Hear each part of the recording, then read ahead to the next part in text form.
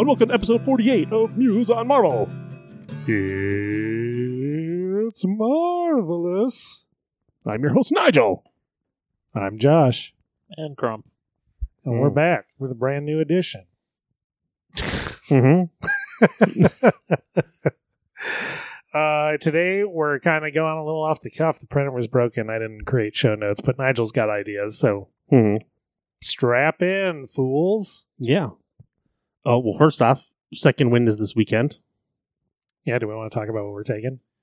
Not Crump. Not Crump. Yeah, I might randomly pull like fucking Blues Brothers up Friday evening. Yeah.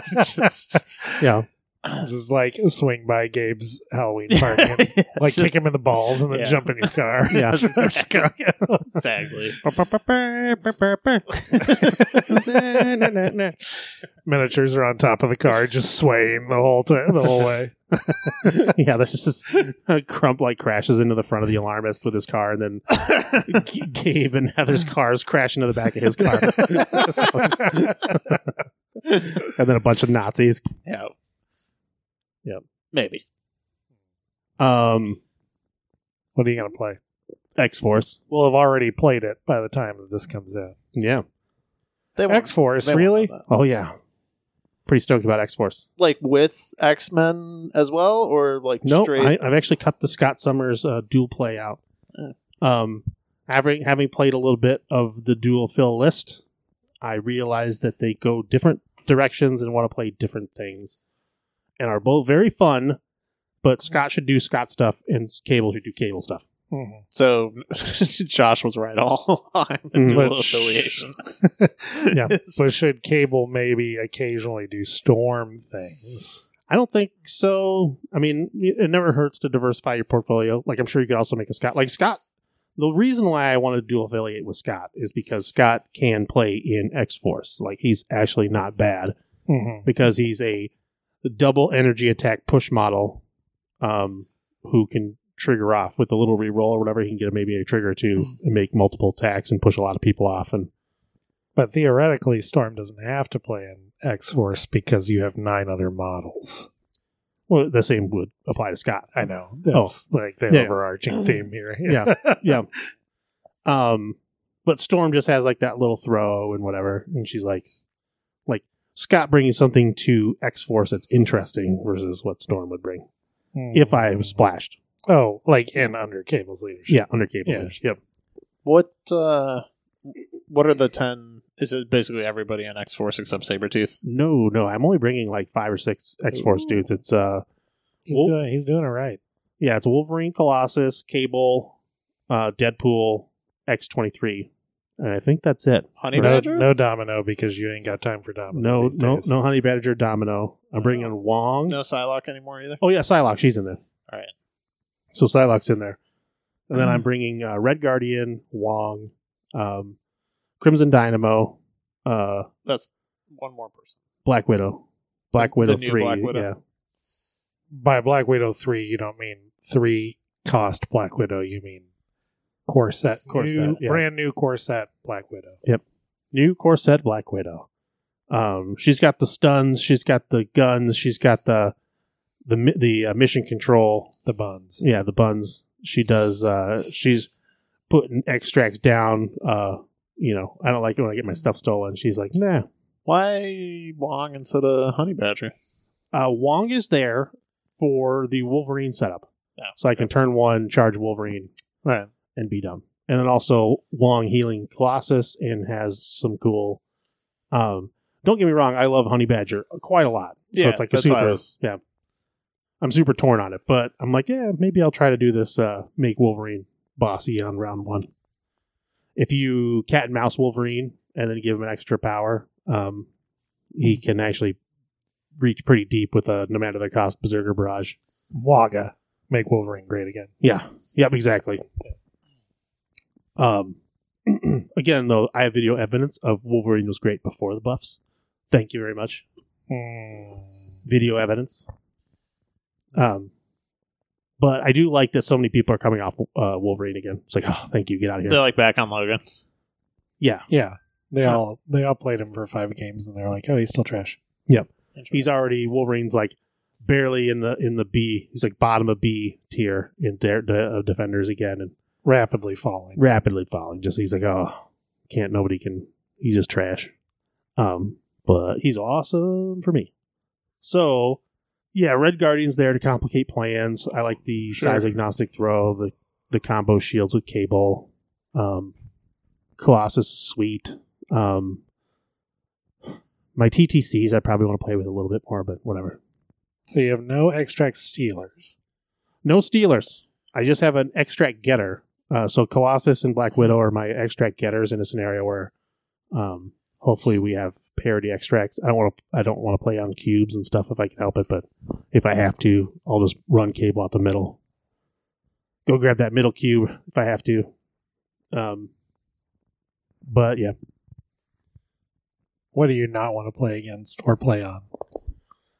I think I've built it so that I'm okay on almost everything, and I don't care about what I play against. Like, I hate fundamentally Webbies and X-Men, but I've chosen all my crises and extracts to be that in-between mid-range scoring. So it's like a little slow, but a little faster. Like, it's not E maps, and it's not like 3 extracts slow or research station, but they're so a little spread out against the kaiju and a little fighty versus the stealing stuff.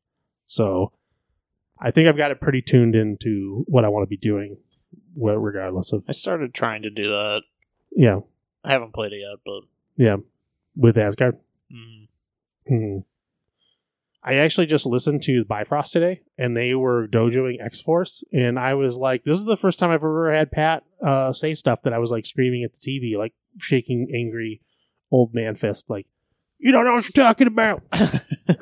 Because he was like, we want all the E maps. I'm like, no, you don't. I don't care how many CGRs you have on your list. You don't want to be playing X-Force that easy anymore. Which is cool, but I think, Pat's under the impression that he's like a good player, so he wants to outplay people at like, and I'm like, no. What you want to do is be a worse player and then beat better players by not giving them the game they want. So what are your like extracts, for example? Infinity Formula, Extremis, and Infinity Formula, Extremis, and Scoundrels. Scoundrels is the new one. Extremis could easily turn into Deadly Meteors. Deadly Meteors is the problem is Deadly Meteors is a modified E, but it is pay to flips. But I don't know. It's up and down. I'm torn between those two because the other one's a D map. D is a little farther apart than I'd like to be if I could help it. But it is a good one for X-Force and Cable and Colossus and those guys. So that's what those, and then my extracts are currently. This is the other one. The extracts are tough. I'm using Paranoia Pummels the Populace. Yep. I do not like how fast that is, but it's like. What do you mean? Oh, because the extra 1 point from two dudes chilling by each other. It's significantly faster than a lot of the other extracts. But it's basically the whole point of that game is both players like take a bump of cocaine and then you just have a good time. So it's like once you ride the snake a little bit, you're like, oh, maybe I like that. Yeah. But you're like, we're going to score the same amount of points, but the game's going to end on turn like 4 instead of maybe 3. Yeah. Usually 3. So I don't like that. So I got to like do a lot of killing in 3 turns. And then turn 3 is the swing turn where it's like, oh, they accidentally killed my thing, so I'm the one who loses. But that's pretty tough. But it's been fun and exciting, so I don't know. But I might be a Fisk team. I might be a... Fisk is a weird one because there's like a psychology scenario, honestly. You could score it, and you could score 4 points, and the opponent is incentivized to really shove it up, really just make you pay for it. Oh, you're going to take a bunch of damage and get stunned. So then they shove those fist tokens up your butthole. But then you get to score them again, and you score 4 more points because they're so busy like using them as like a weapon. And I sort of like that because, I've got Wong and Colossus and Wolverine who can weather a little extra damage or immune to stun and can heal and whatever, and get rid of stat effects if I need it. So I don't know. I got my I got some crises to think about if I like them or not, and then extracts. I know I hate hammers. Even I played Colin on hammers the other day, and it was like not my scenario, and he got like he ended up being mad at hammers. I was like, yeah, I think that just no one, like kaiju love hammers, people who play Hulk love hammers, and then everybody else, it's like somebody's gonna have a bad hammers game, even if you think you're good at it. There's like some Psylocke's gonna end up with like all 4 hammers, and she's gonna start murdering the whole table, and then like. You're like, is this how you saw this game going? I mean, I think Shield likes hammers just fine. I do, and I think like X-Men Blue, I bet you they love the shit out of hammers. I think there's teams that can do it, but it's not the like hammers are good for everybody that a lot of people seem to even like. Shield and X-Men Blue, who really do well with like manipulating hammers, and at the end of the day, Hulk comes by and he starts like collecting everybody's lunch money, and then nobody. It's like, oh, this is an unfair hammer situation. I think Convocation likes hammers too. I think there's like probably at least a third of the meta are fine playing hammers. Yeah. But the thing is, everybody thinks hammers is fun. Yeah. Because it is fun. It is fun. So people play it just naturally. They're like, well, of course my guys are better with an extra die. Yeah. Well, yeah. Everybody's are. I was playing an Asgard for a bit for fluffy reasons because I was like, and then it doesn't feel fluffy. It's entirely counterproductive to the point of the list, which is shocking my opponents to then give them their dice back. Yeah. It's also like I've played it with webs because it's like a 4, and like after you get past, like if you don't play senators, then like there's cubes and there's whatever the other 5 is, spider peoples. Mm-hmm. But then you've got you got to pick between paranoia and hammers, and for a while I was like, well, theoretically hammers is better than paranoia because I'm taking damage from paranoia and they're also scoring and then get the extra bonus point, and I don't want to stand that close to my buddies, other team members. And so I play hammers, and it was fine, but it was like, my game is predicated on trying to score out quickly and living, and I'm just like, here, have some extra dice to roll it. It's like, okay. Yeah, it's like the biggest nerf to Black Cat. It's like, yeah. Yep. I was going to try Paranoia again in Asgard, because mostly for the damage thing. Yeah. But I don't know if it's good or not for scoring. I think it's a deceptively fast scenario, and you look at it and there's only 4, so you're like, oh, this is like mid, but it's not mid, it's fast, and like it catches you by surprise if you're not prepared for it. So I think to put paranoia in your list, you have to want to score, like you want to have 3, like shoot for 3 turn games, because that's what paranoia will deliver if one of the players is not like ready to deal with it. And I also think paranoia has some really great I think that's fine. You can treat it in a lot of ways, like things that were good. So rather than trying to worry about like extracts deals, things that were good against secures is situationally great in the paranoia. Because like if Blob splashes a paranoia model and then everybody else gets pooped away from him, like that's pretty sweet. You can break up that bonus. Or like Shuri or Black Cat or or not Black Cat, but Black Panther can bust up the combos. Yeah, never mind. I'm back in. I was like on the fence, and then I remembered basically I do some dojoing sometimes at work, but the thought process gets complete, but I don't write it down. So I just was it's because almost every single one of my models has a throw, so I just throw away the guys so they don't score points. So the buddy system. Oh, I see. Yeah, they just score their point. Or whatever. Yeah, they're 2 instead of my 3. Well, also you heal the damage that you take from picking it up. So. Yeah, it's probably worth trying for a while. Yeah, for 10 games or so, for sure. Yep. But if they've got 2, it's hard to stop both of them from having a buddy. But it's more if I don't have priority. Get out of here. Absolutely. Yeah. So, what are you taking, Josh? To the second wind. That's where we started with this conversation. Yeah, it is indeed.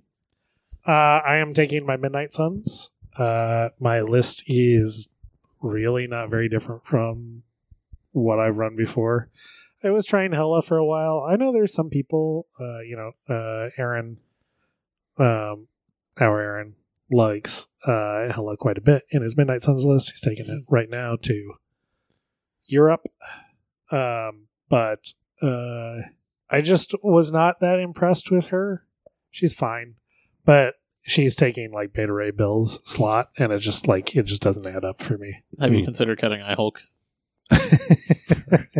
Make the world a better place. And in moments of insanity, yes, I consider cutting iHulk. This could also just be like a local meta thing with her. Like she might be way better, in the wild than versus like our dumbass homebrews. Yeah, because like CGR is not that great here, like against our guys. Well, I wouldn't go that far. You played CGR 3 times before the model was even released, or 5 times. Yeah, and Crumps played him like twice, and he shat all over Colin with him. So and I definitely have struggled against him in tournaments. Yeah, so I would not say that. Okay, if you've not liked him in tournaments, I was just wondering we worried about CGR? I think we just played CGR a couple times into Web Warriors, which are probably one of the better matchups into CGR. Mm-hmm. Which is weird because that's one of the things he actually shits on. Well, he can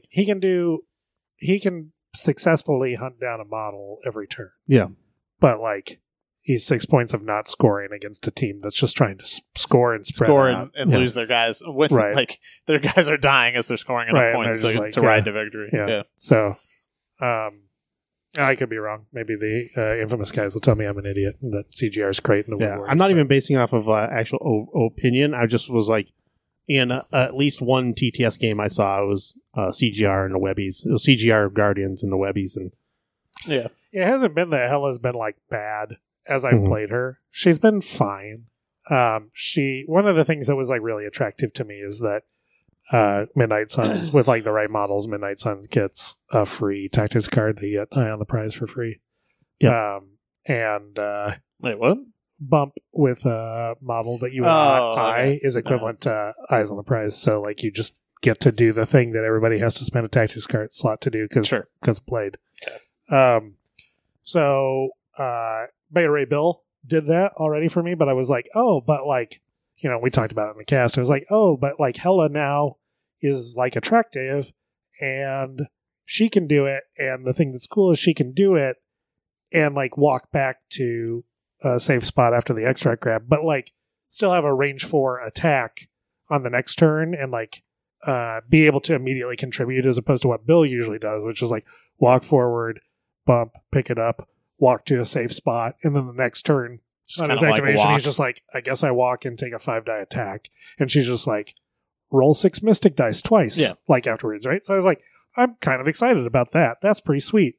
And that part has been sweet. It's just that she just dies so much faster than Beta Ray Bill does. Yeah. And she doesn't have the throw, which is a big component of it. Now, with the changes to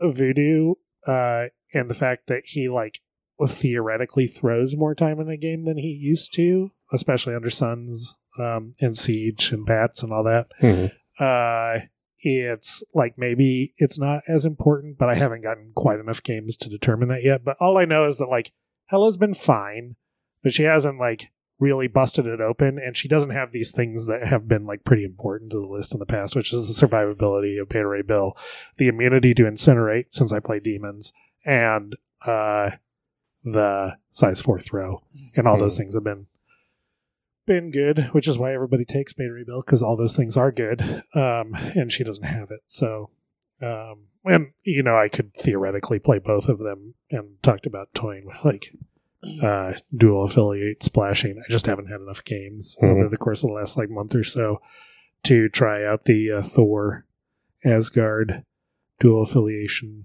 splash in a Midnight Suns to play against the big monster lists. But it's time for second win, so I'm just going to take what I know. So it's, for those that maybe don't remember off the top of their head, it's Blade, Luke Cage, Iron Fist, Doctor Strange, Immortal Hulk, Voodoo, Pyro, Beta Ray Bill, Beta Ray Bill, And then one of the two. Wong?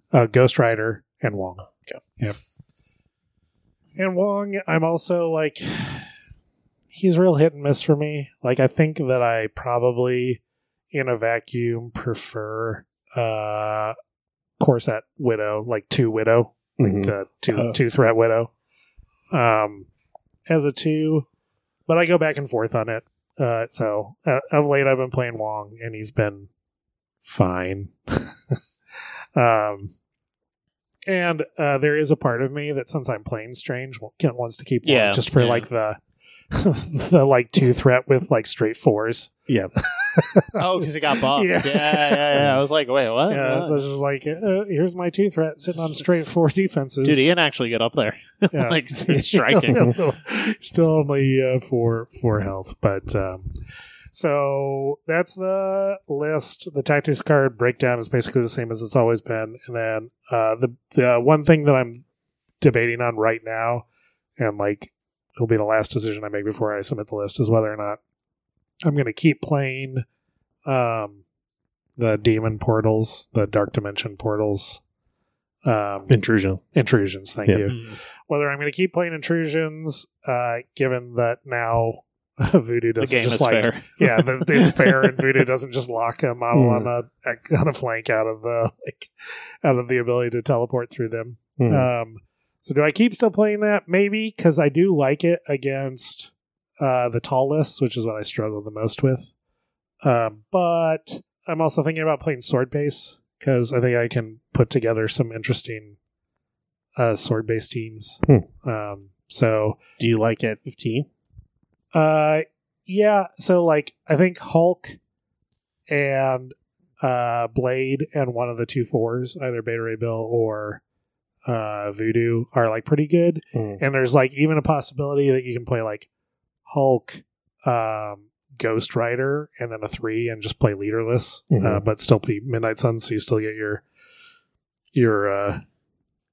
Siege of Darkness and bats, and like Hulk and Ghost Rider seem like pretty obnoxious on sword base. Yeah. So considering that, I'm also thinking about Fisk, just because people don't like to play it, and Hulk is immune to stun, and Blade can shake the stun. So it's a little less detrimental to me than it is to some other teams. There's just not that many models in the game that are immune to stun. So I think after like a Weapon X style list, whether that be an X-Men or X-Force or whatever, I think that Midnight Suns is like relatively well positioned to play on Fisk out of a lot of other lists. So I'm kind of like tinkering with those decisions at the moment, but otherwise I feel pretty secure in it. So we'll see. I'm hoping to dodge having to play against the number one thing that I'm concerned about is just going into every round and my opponents have Thanos on their tray, and I just like have to decide whether or not I have to play into Thanos. Yeah. So I hope that's not what happens, but I think it will be what happens. Yeah. Yeah. Yep.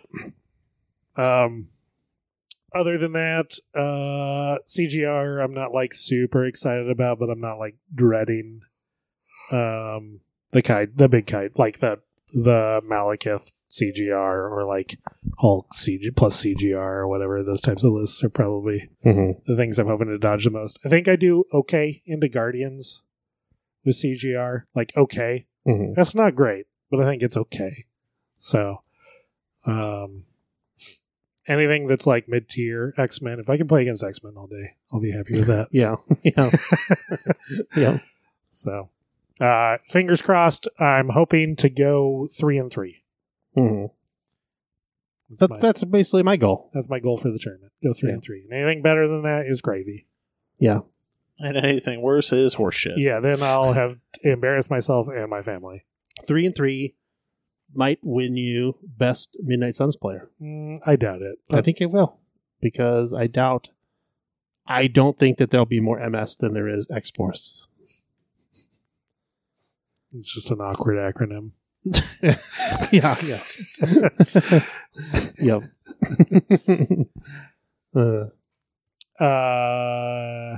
I bet there'll be the same amount. It's just you two. Yeah. That would be pretty funny. But no, I don't think that'll be the case. Yeah. I also like that Mindspace Thanos is MS Thanos. Yeah. I'm always just imagining this, Thanos that has issues. It's Senior Thanos or MS Thanos. MS Thanos. Which makes me think of the, why is it always multiple? Can't you just get it once? Thanks, Dice. Back when men were men.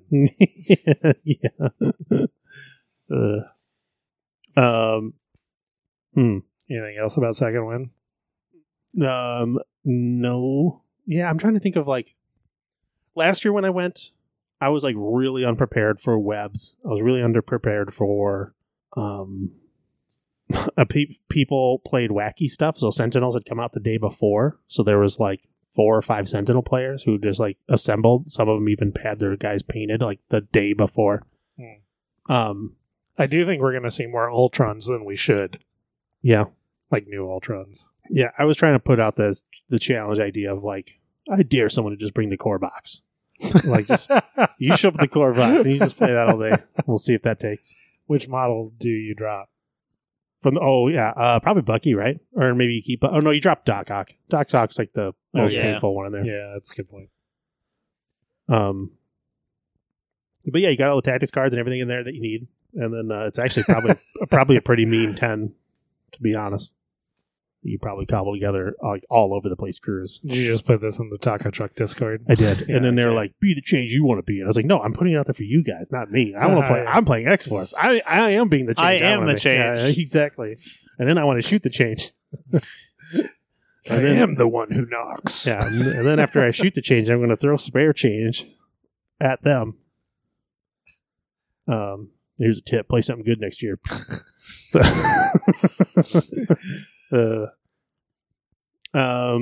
Yeah, and who knows what Colin's playing. Or if he's even going to go. If he's going to go.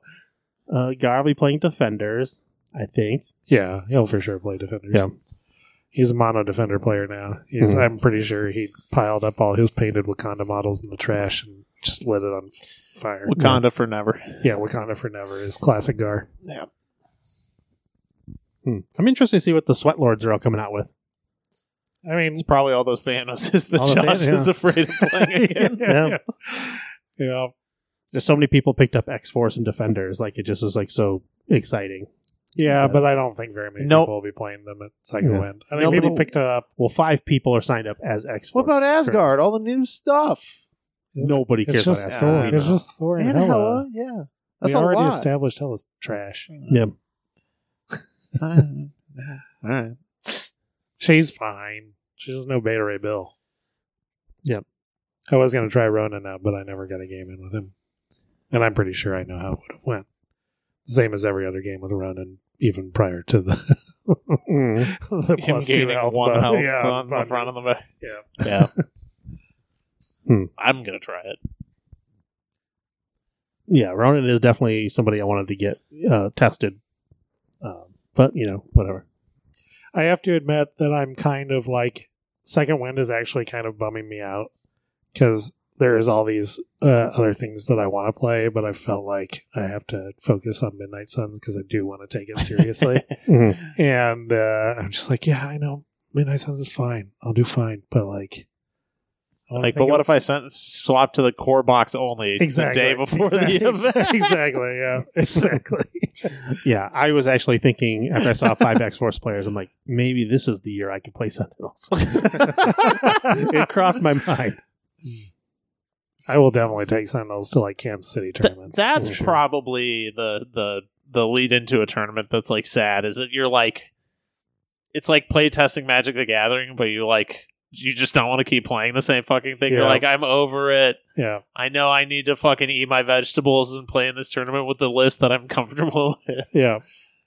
It's not I don't enjoy the games while I'm playing them. I do enjoy them. And as soon as we get to the tournament, I'm going to be sweet. Yep. Playing MCP and it's sweet. And I'm playing the Midnight Suns and I love them. Mm-hmm. But I'm also going to be when this is done, I'm going home and I'm sticking that core box together. And then I'm going to do some weird shit. Yeah. when I play against Midnight Suns, I was like playing with Aaron England. I played like 4 or 5 games in the last 2 weeks, helping him with like last second WTC stuff. Yeah. And I'm always like, F these dudes. I hate that I hate that faction so much because it's such a good leadership. It actually drives me nuts that people aren't like so high on them. I actually I've gone like up and down on it, but like I actually think it's just like wrong when people don't include it in like top 3 leaderships of the game. And I think it's just because of their preconceived notions about Midnight Suns and also Blade, and also because whenever you talk to anybody about it, they're like, yeah, it's good, but like like how many times do you use it over the course of the game? Like 5 or 6? And it's like, I don't know. If I had a leadership that was just like gain 5 actions over the course of 4 turns, would you be like, that leadership is great? Because that's what the fuck the leadership is. Yeah. So, yep. It's acceptable. Like, I think a lot of people are like, well, it just, it like helps you make up for mistakes. And it's like, sure, it helps a new player make up for mistakes. But when you're not a new player and you're not making mistakes, it just makes your like everything better. It just makes everything better. Yeah. And also, even as an experienced player and you still make mistakes, that's cool then, and not suffer any penalty whatsoever. Right, exactly. Oh, I mispositioned my never mind. Well, it's like, oh, that's cute. You did your Danny Rand, moved up, bumped, and then stole a thing and ran back. That's cute. And then but you're so far back that you can't do anything next turn. Oh no, you bumped forward and then leap kicked. Okay, never mind. It's like, Jesus Christ. Like, it's a defensive buff. It's an offensive buff. It generates additional actions that you wouldn't otherwise have. It literally gives you a free tactics card. Like, it's an exceptional leadership. I mean, TK was like the most powerful spell in War Machine, and it's just TK everybody forever. So, anybody, you just have to play a garbage model like Blade. Exactly. As the and it just I mean, he's definitely like lower level of solid 4 threats. There's no doubt about that. Sure, with the best leadership in the game slapped to him.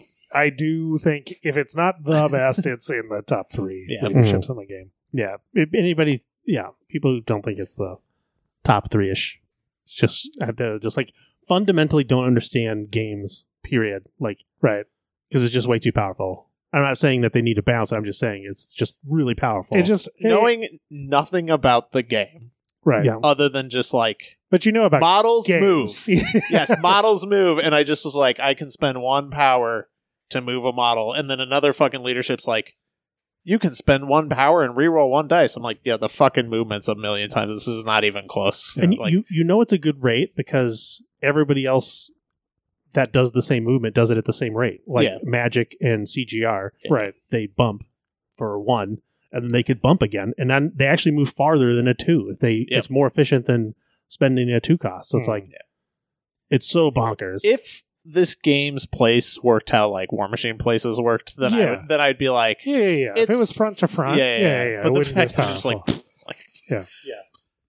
everybody's just fucking like paratrooping into the fucking board. So and it gets around. It's evasive too, so it gets around like Spider Tracker. Correct? It gets around Spider Tracker because that requires a move action. Yeah.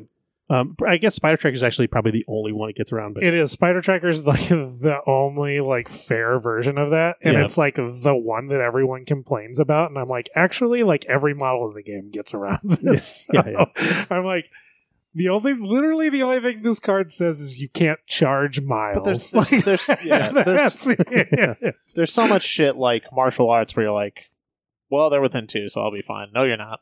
No. That's the other thing is like not only does it make your life easier, but it mentally taxes your opponent because they're like every time they're thinking about their positioning, it's like, well, but what about if they bump? Then what does it look like? That's why I just position like an idiot because you're gonna bump. So I'm denying you your value. Denying the value. Yeah. Well, you're so much better on like. Just a base medium move small model on a D map is so much more efficient on a D map versus like me with X23. She can't move. I can't medium move twice to go from D to D. Like I go, if I'm on a back point, I go to a side point. She doesn't get there. So it's like super bonkers. the difference, like the amount of range, like your whole list, it just solves all the problems. That leadership alone has made me like, if Josh did not play Midnight Suns, I would be playing Midnight Suns. And as a Psylocke enthusiast, Blade's not. We obviously understand that Blade's not that bad. Like, I don't understand. I still drives me nuts that he's like, again, they like rated him a C in Defenders or whatever. It's like, yeah, is he that bad? You know, when Psylocke's that good, he's just like not. There's so many forward bangers in the game that are just fucking like dick piss missile swamp donkey whatever is that he's like. I will say his leadership makes him those, but yeah, the perception of Blade would be significantly different if Night of the Damned Fury cost 3 instead of 4, because he would do it a lot and people would be like, "Fuck that attack," but he doesn't do it as much because of the power cost. Yeah, and you got to pay for bumps. You got to pay for bumps. So got to pay for him. He got his for free. He should.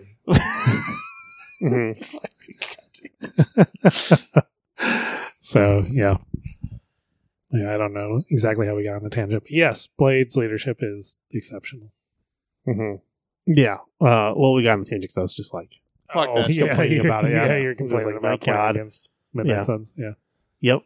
And then also when you play against, you're like, if I were like a power gamer, I feel like I would gravitate to that, right? I would like love that. And then the people in their faction are just like absolutely fuck busted with it. The reason I like it, like obviously extra movement is bonkers, but like there's so many leadership abilities in this game where you just don't ever make a decision. I like the ones where you actually decide to do something. Oh, like, sure. Like some of you are just like, yeah, I'll reroll because it's free and it just happens. Like there are, I don't know. I feel like there are not. Steve's leadership is just always like, am I spending power on my turn? I'll spend one less. Like I feel like 90% of them are just like you just do them without thinking, which is fine. Like, I mean, Asgard, right? I haven't done the math. You just always use it unless you need the power. There's not a lot of a decision there, I suppose. There is, because there's like times where you're like, okay, is there going to be a status effect coming from a model that I'm going to want to like remove instead of like healing? And then the power map of like, do I want to spend this guy's power to heal him for 1? And then if I do that, what do I lose the next round by doing that? Like for sure, there is thinking that goes on instead of just. I think even the reroll ones, it's like, do I use it on this attack or do I use it on the next attack? Yeah. But there's very few that are just like. I think there's actually very few that are just statically like, yep, I always do it. Yeah, it's like Steve's, Red Skull's, Malekith's, and Doc Sam's. Sam. But even there, you're like deciding which model that you're moving and taking advantage of it. So, I mean, there's some amount of thought. Yeah. Anyway. Yeah. Any more thoughts on second wind prep? Should we do the thing about like, oh, you got to drink water, take care of yourself, get the high C? It's at a brewery, drink a bunch of beer. If I always love that tournament prep. Oh, you got to take care of yourself, I think. Yep, like everybody's podcast. Like, what do you do to prepare for a tournament? Yeah, I bring a gallon of water. Yep, I drink fluids and then I have some crackers in case your blood sugar gets low. It's really important. It's like, dude. I drink beer and have some crack. You're not even playing golf. And golfers don't give a shit about that stuff. Yeah.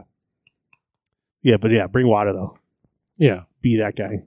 I do. Yeah. I do bring water. Because you're thirsty and it tastes good. Exactly. Yeah. It helps quench my thirst. Yeah. But no, I just definitely also need like a corner man, like a medical team with like a wet rag to just sort of wipe me down and just be like, yeah, you got this, Mick. Yeah, I'm always looking for a group of guys to wipe me down, though. So yep. Yep. Core box tech. Anybody in the core box cracking your lists? Well, not at the moment, but Black Widow 3, I'll be playing everywhere, like literally everywhere. As soon as I get past second wind and move on to the next thing. I'm trying to decide what I'm going to play as soon as I'm done with second wind, because there's like a variety of things I want to try. Like I want to try Inhumans, but I also kind of want to try Weapon X, and I kind of want to play Shield. Why do you want to try Weapon X? Because everyone shits on it. I was gonna say, I'm not even like trying to like talk you out of it for like get out of my lane stuff. Oh, it's like sure. It's like but it's not even your lane anymore. It's not even my lane. It's like just it's ungood. It's literally because everyone shits on it. It was the same reason that I wanted to play. Yeah, but everybody shits on Sentinels, and they're awesome. Yeah, so that's the point. Is everybody shat on Sentinels? I played it, and I was like, "This is a blast." Yeah. So I'm like, maybe I'll have a blast just literally playing the claws. Yeah. But and like I get that you can play the same models in like X-Force and X-Men and that they're like obviously better. Like right, like in any Hellfire Club. Yeah, in like any reasonable estimation of the word what is better. Like they're better in all of these You're like, what if I played with only 2 tactics cards? That's the what I need to do. Well, I'm literally like, what if I just wanted to play X-23 and Logan and Sabretooth, right? Because like if I was branching into the others, I would be like, well, like let me pull a little Storm over here, let me pull a little Cable or whatever, and I'm just like, what about just this crew? Like it's literally just slash and burn. So anyway, that's the main attraction to it. Is everybody shits on it as like you have to be a retard to play this. And I'm like, dude, that is not cool to say that in this day and age. Yeah.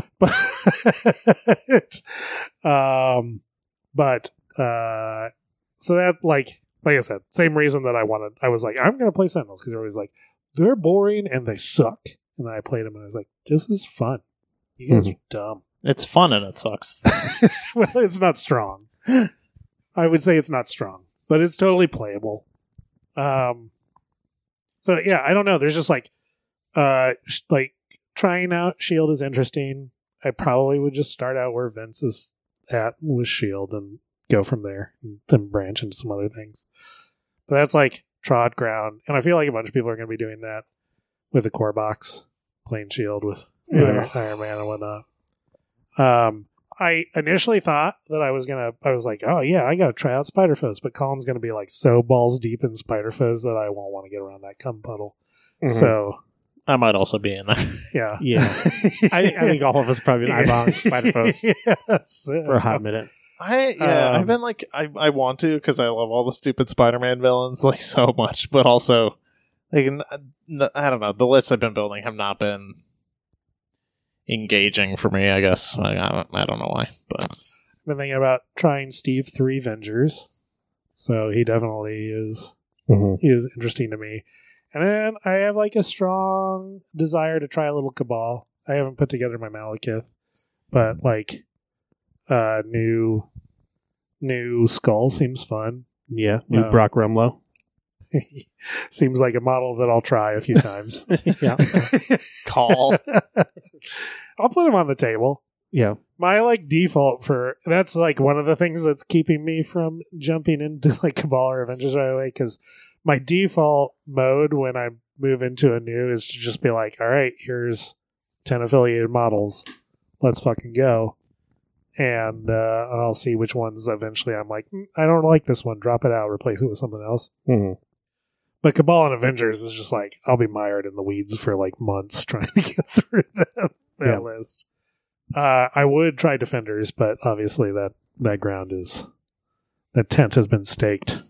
Yeah, it has been, but hasn't. Oh, let's put it this way.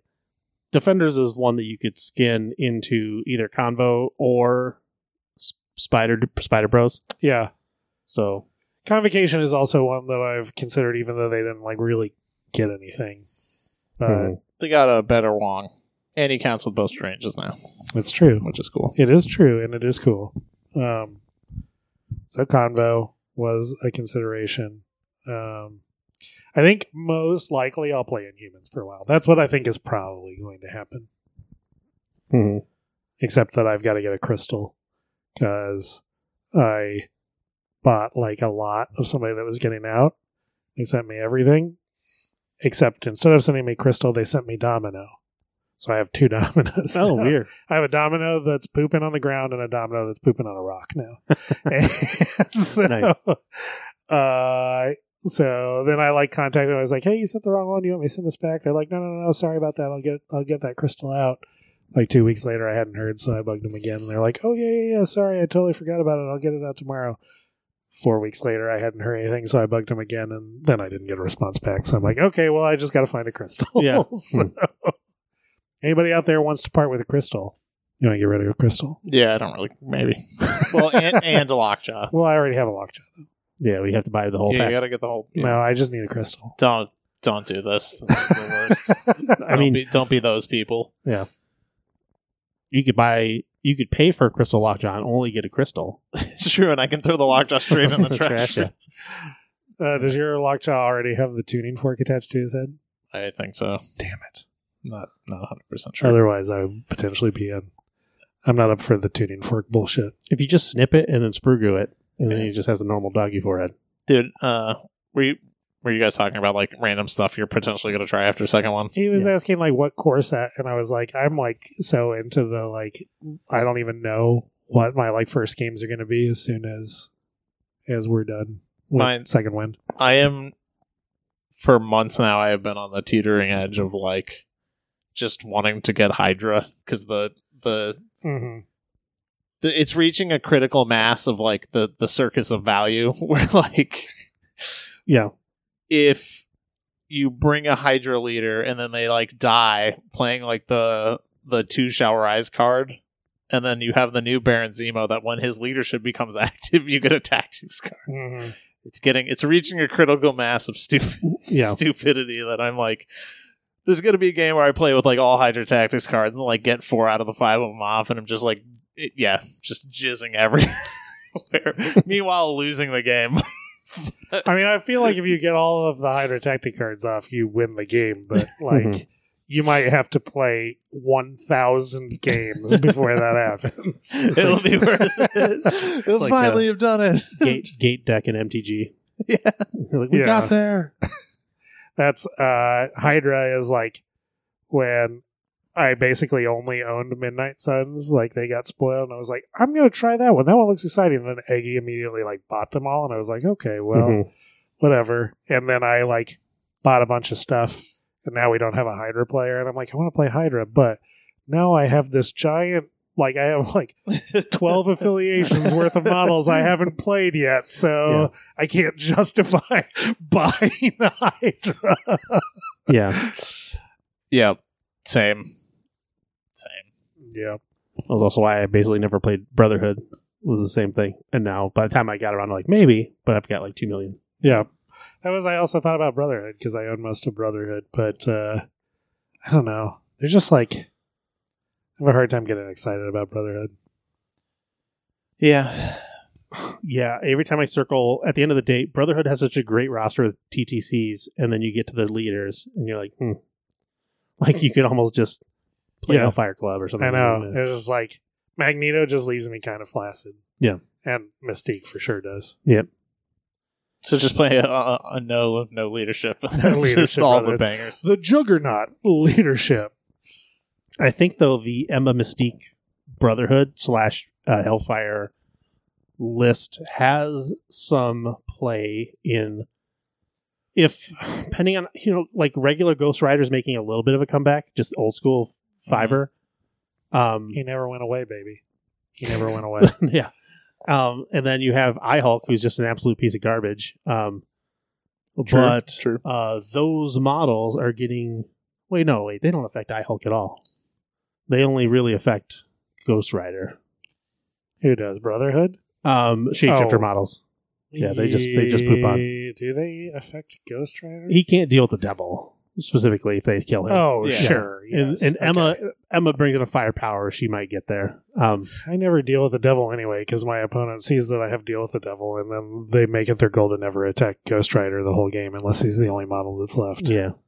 The thing with Ghost Rider that's weird, the deal the devil thing is like sometimes he's like 5 wide, and so he won't have prio, which I'll just like. Okay, fine, you can go be Wong or whatever, but like then I'll try to dive him. It's when they have prio, it's annoying because you don't want him activating twice. He's such an annoying fucking dude. Mm-hmm. But yeah.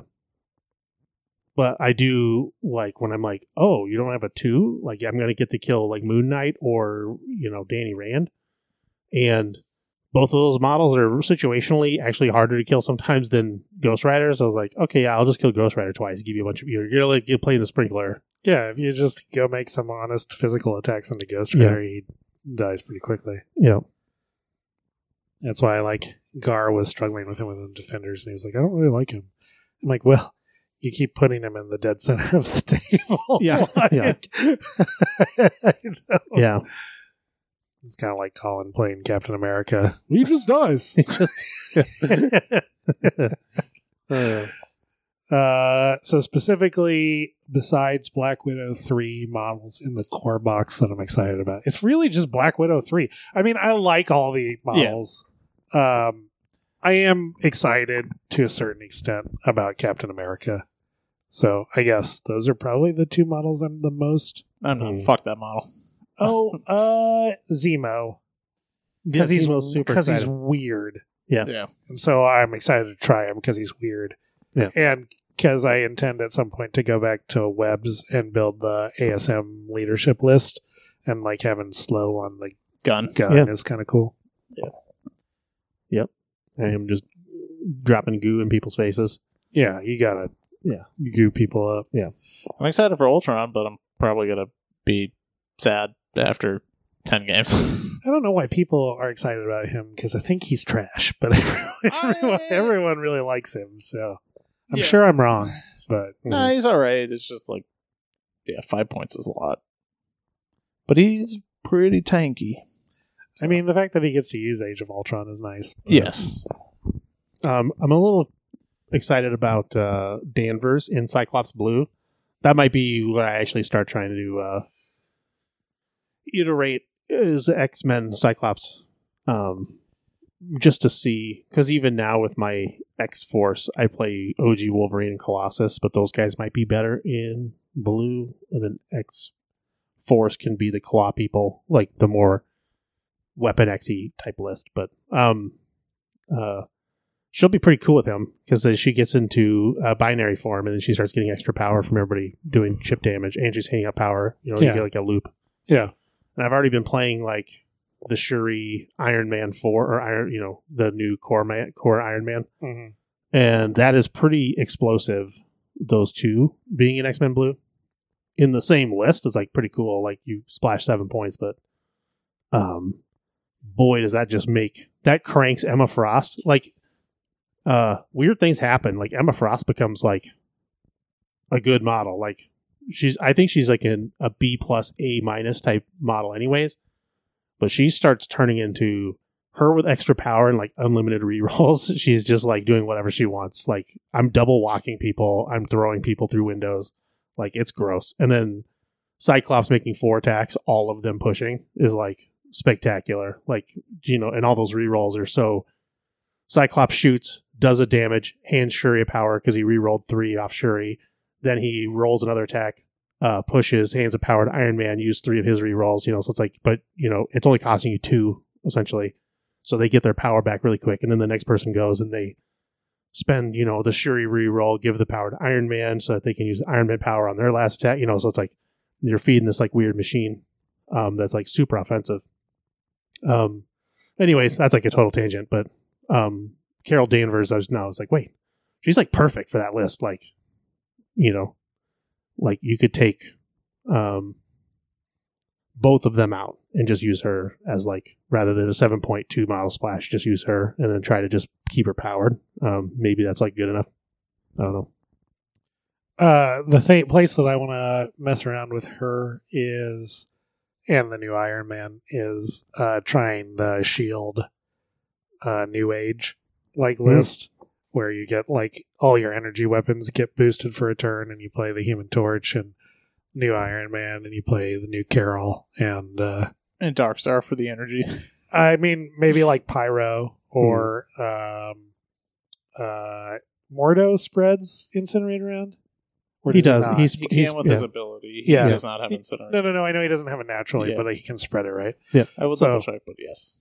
Because I know he can spread poison and hex, maybe. Yep. And then Incinerate. My phone is being slow as shit. But I was saying yep to poison and hex on you, though, for sure. So anyway. Incinerate, poison, hex, slow. Okay. So some sort of new age, like a totally different. I mean, I'm sure that Mr. Kirchhoff has experimented with this already. I doubt it. It sounds too janky for him. But I remember watching Chris here play, to not great effect, a new age based list. It was with good. It just wasn't good enough. Right. We had Old Carol in it, and I had Human Torch, but it didn't have I think Iron Man helps bring it together by bringing a functional leadership plus energy attack, and then the new Carol is obviously better than the old Carol. So I think that's something that a little jank tank stuff that I definitely want to try out with the new core box. I want to play her in fucking Red Skull, the original. Yeah, you want to play new Carol in old Red Skull. Yeah, okay. Just because the extra power to stay in binary form forever, but also Red Skull's got the sack pawn.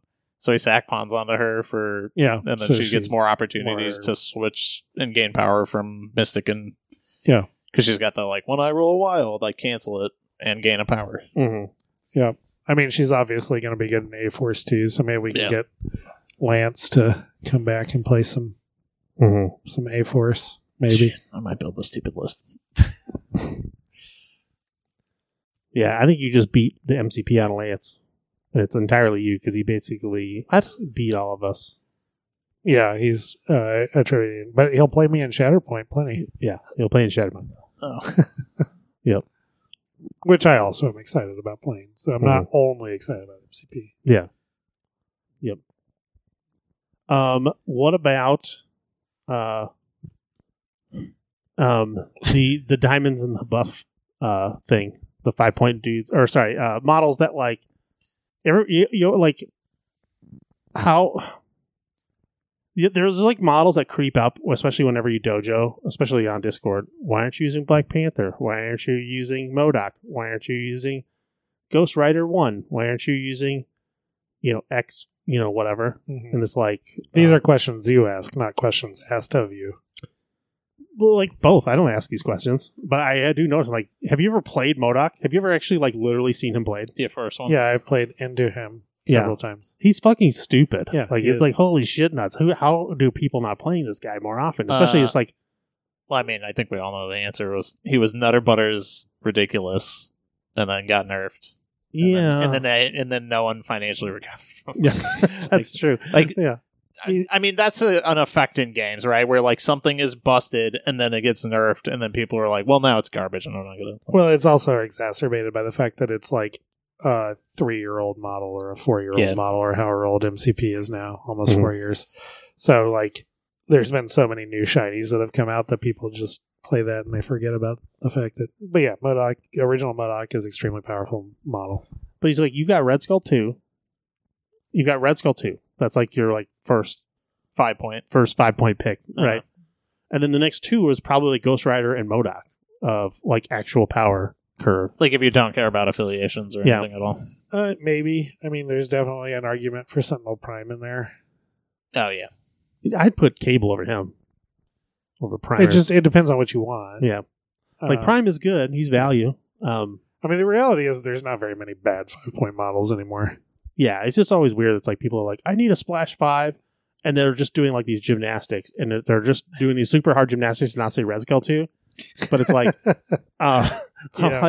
MODOK. It's just amazing how often MODOK and Ghost Rider aren't they're so obvious. And then the worst part is that they're even for different reasons completely meta relevant. MODOK is just an absolute unit defensively. On his front side, so it's no reason not to play him, and he has just such a massive amount of terrain manipulation. That's high efficiency terrain manipulation with he's just stupid, and he there's no way he doesn't synergize with half the fucking leaderships out there. And then you've got Ghost Rider, who literally has Penance Stare, which solves half the shit in the game. Also doesn't he? No, he doesn't hand out Judgment, does he? He hands out Hex, which is pretty annoying. Yeah, he hands out Hex. He can incinerate. He'll also just straight kill somebody because they rolled too good. Yeah, they rolled 8 crits. Sometimes your opponent rolls 4 crits. And it's yeah. Then they use their own leadership to reroll one of their crits. How does that work with Does it have to actually be the roll, or like when people use like a reality gem or like domino, do you actually... It counts as a crit. So okay, so he gets them. Yeah, he does. Cool. I had to verify that with the rules for him. Brandon from Infamous, because I had talked through that whole deal with them, because it's like complicated, and their rules, like counts as is not a rules term, but they use it like an annoying amount of times. So like not only that, but if Malekith turns a skull into a crit, so it counts as a crit. Yep. And then he gets recalled, then he has to reroll that skull. Not only can he and he must with recal reroll the skull that he turned into a crit. But it doesn't actually physically modify the die, so it doesn't. Let's just stop. I'm getting a brain aneurysm. Just stop. Fucking Jesus Christ. Yep. They actually, they really should have defined game terms with the launch of this new core box, and I assume they did not. Hey, for all we know, they did. Because do we know what a special rule is yet? A special rule is literally any rule that's special. Yeah, fucking. Yeah. It's not defined by game rules. Yeah. Fucking goddamn. Anyway.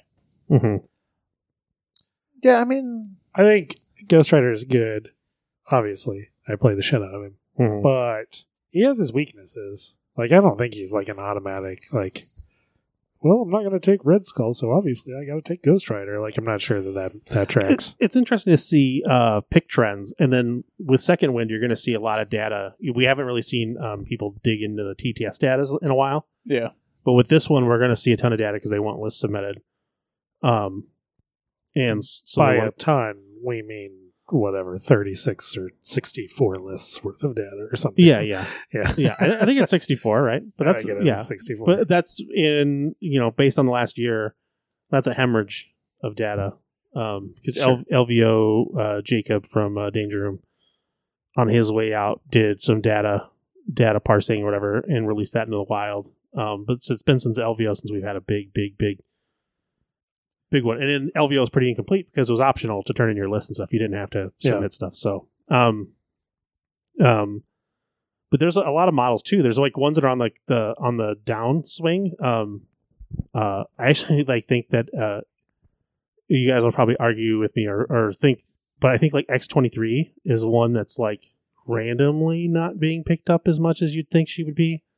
Like, she's got to be like a top 5 3 threat, right? Weird because I just picked her. Yeah, she's in your list. I just recommitted. Well, no, because I was like, I don't want to always have to bring exceptional healing. That's probably for her. It's probably some of that of like, I don't want to always have to bring a 3 threat that has a tactics card sort of staple to it.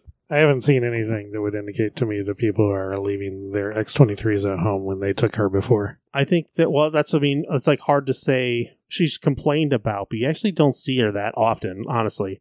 Because people take pyros. Like, the things people reach for are people who do things for matchups. And like, what does she do for matchup does she do? I agree that she's not getting splashed outside of her affiliations. Yeah. That's what you mean. Yeah, that's what I mean. Sure. Yeah. She's not like just me sitting over here with a dunce cat on dunce cap. I mean, so like, I was like in last Octoberish, in TTS leagues and stuff. She was just in everybody's like 10 or something. She was such a value model. But like killing was killing's super valuable now. Everybody's 10? Like, she was just a really semi-common splash model. She's never been Zemo. Zemo is a splash 3.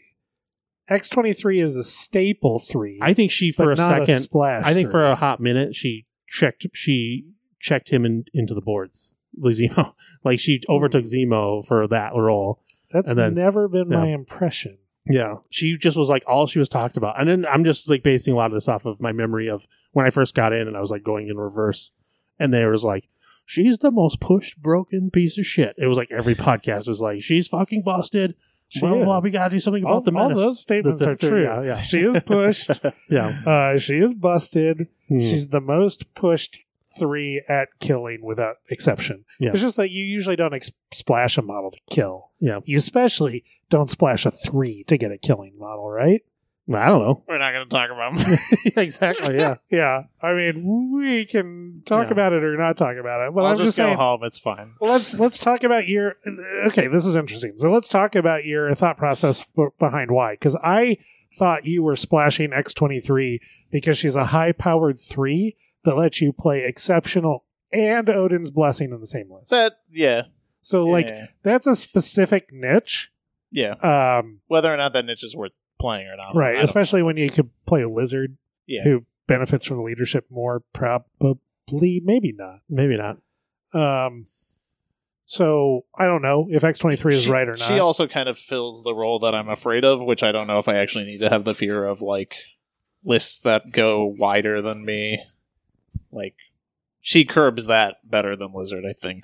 Probably like just from the ability to like shit, they have a bunch of 3-point models. Like she's really good into other. She's better at hunting things than Lizard is. Yep. Lizard stands at a point and doesn't die. Right. Yeah. So like I understand why you have her in the list. If Odin's Blessing wasn't a card that existed, it probably would not have crossed your mind to play X-23. No. It probably would have actually been like Taskmaster or something, or Zemo, or a Lizard. Yeah, something like that. So I think your situation is exceptional. Yeah, perfect. Mm-hmm. But I think that the average person, if they're I think that the average person, if they're thinking about splashing a model that kills, they're going up the chain to something that like really fucking kills, like Red Skull. Yeah. Because Red Skull, they get like an additional model for just 2 more points, and like, you know, like to me that makes more sense. Whereas if you're splashing a 3, you want it. A 3 splash is like a specific answer or tech piece. Like, I need rerolls in this list. Get me Shuri. Or I need pushes. Get me Shuri. Or I need to like root Thanos to get me Pyro or get me Groot or whatever. Mm-hmm. So I think 3s are splashed to be tech pieces. Mm-hmm. I think if you want to splash a killing model, you're splashing like the big dick. Mm-hmm. And that doesn't, even though X-23 is super pushed, she's never going to like match the top level of killing models, because she is, at the end of the day, a 3-threat and a 4-threat, or a 4-threat and a 3-threat body, and not like a 5-threat or a 6-threat or whatever. Like, she's never going to do CGR level amount of work. What about Apex Predator? I don't think a lot of people splash Apex Predator. I know, isn't that weird? I think it's because it's hard to get him going. Yeah. And I know your argument is you just walk forward and attack and he's going. Except what happens when you whiff on that first attack roll. Because we've all been there with models where you're like, all it takes to get this power going is just get like a couple hits through and away we go. And it's like, oh, I missed. Oh, I missed again. Yeah, it's just so weird. There's so many lists like... so put them in Inhumans. Inhumans, Cyclops Blue, Hellfire Club, etc. He doesn't even really crack all those.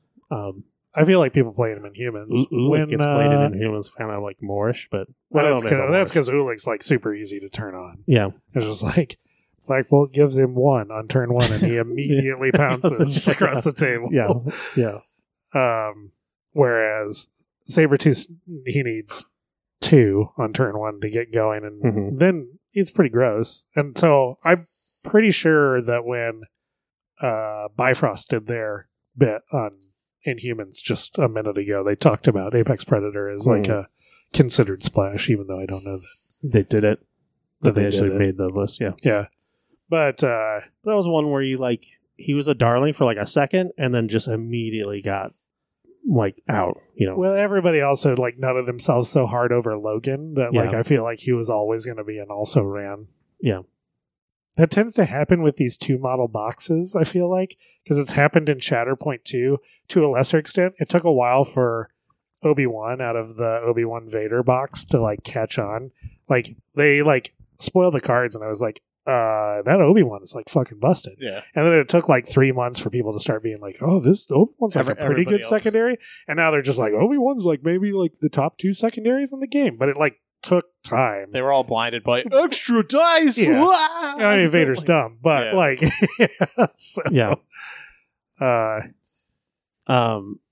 think somebody made a joke on something where they were talking about iHulk, and they were like, thank God they learned their fucking lesson and stopped putting top models in like rivals panels or whatever. Like, No, they did not stop learning that lesson. They didn't.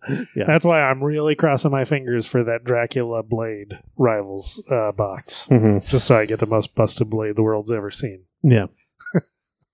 Yeah. Oh my god. It'll be like General Grievous. Well, wait. The new Rivals isn't that busted though, right? The new the Wakanda black, one. Yeah, you're right. Yeah, those are like. It might be underwhelming, to be honest. I looked at both those models. Let me phrase it this way. Here's how stupid the boxes are. The buy 2 models for $90, get a piece of terrain. I read Black Panther and I was like, this is absolutely on brand for these fucking boxes. And then 2 weeks later, I like read through the cards again. I went, oh, never mind, he's 5 threat. I literally assumed he was 4 threat, and I just was like, yep, this is accurate. This is to be expected. I don't think either of those models are bad, but no, I agree. They're not Logan Sabretooth, and they're not Vader Obi-Wan. Yeah. No, they're still really good, but yeah. When I read it was 5 threat, I was like, oh, okay, that model's like solid. That's really good. That feels good. But yeah. More importantly, it looks fun as fuck. I'm probably going to get that box when it comes out. I do think Blob is making a bit of a splash. Comeback. Yeah, a little bit of a splash, yeah. Some people are talking about Blob, whispering. The infamous guys are taking him to WTC. Yep. Now, I think that's just because of shared roster and just needing a fat guy that isn't spoken for. But yeah, I think they were in the X-Force dojo. They were thinking about Blob in that one. They were just sort of glowing up like Blob's really good and this, that, and the other thing. Yeah. Well, yeah. We've been saying it since the pack came out. Yep. Blob's good. Yep. I've to this point been wrong that he would overshadow Pyro, but he will overshadow. His Give him long enough timeline. It's coming. Yeah. Yep. It's like that Martin Luther King quote. A long enough timeline, the universe bends to Blob. Yeah.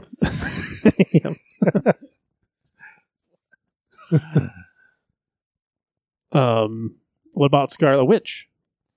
That was like a 5-pointer.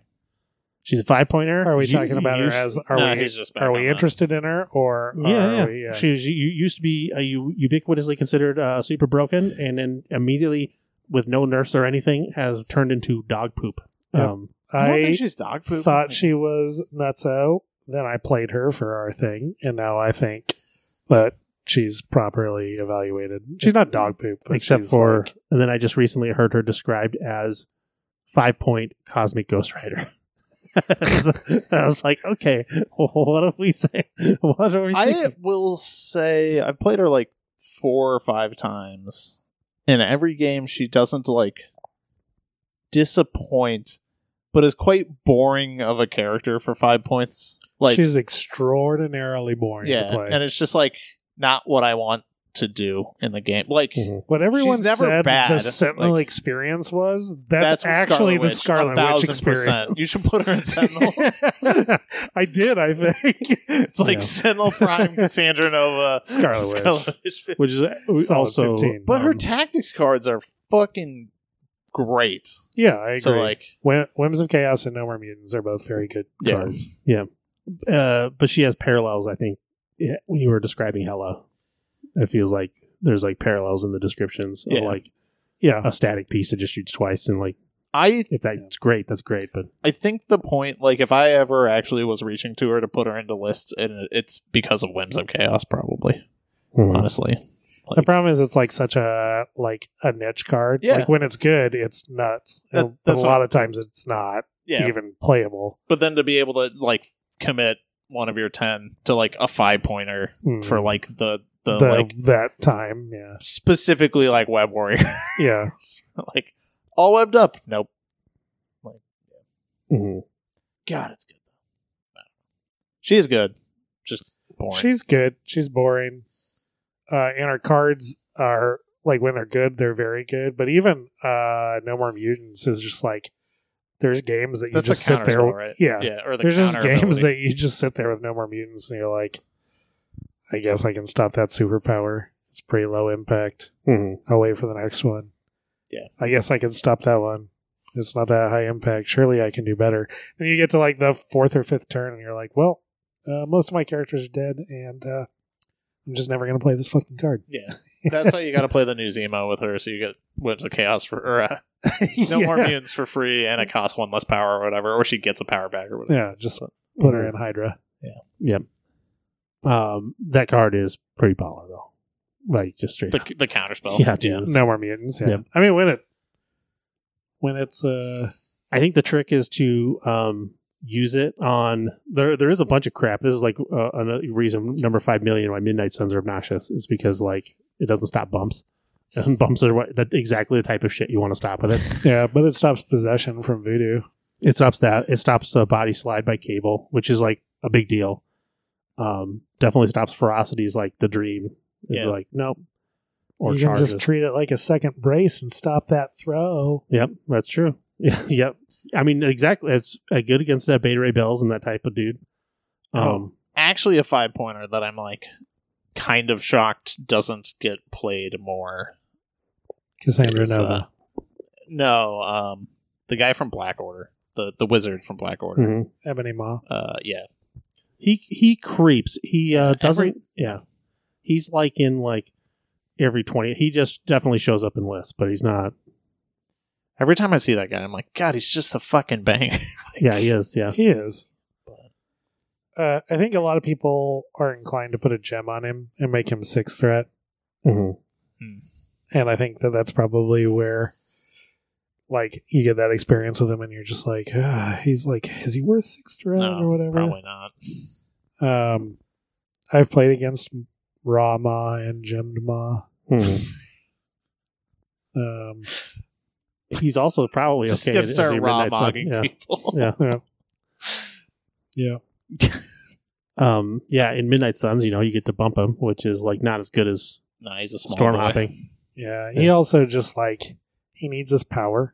I feel like. Yeah. So that's like the attraction of putting the gem on him is helping out with that. But them driving him, I actually think that's just like the Black Order model problem is that a bunch of them are like, put the gems on us to achieve our maximum power. And you're like, yeah, but now I'm spending a bunch of threat that like now you're like not quite like. Like, you're a 5-threat model, and you were designed like a 5-threat model that was supposed to spend an extra threat. Yeah. This is kind of awkward. Cassandra Nova, though. Yeah. That's the most underplayed 5. He doesn't really need power. Yeah. I should just try him. I should play him a bunch. Yeah. Rama. Yeah. Yeah, I don't think the gem's worth it. Because, he generates 3 power a turn from just existing. And then probably 1 to 2 more from his gainer. Yeah. Easy. Yeah. And then the follow-up turn, you have, like, so what is that, like, 5 power. So the next turn, you have 8 power, so you can just, like, double spend her. Which is basically, like, Ghost Rider. Because they don't gain power. Yeah, I don't know.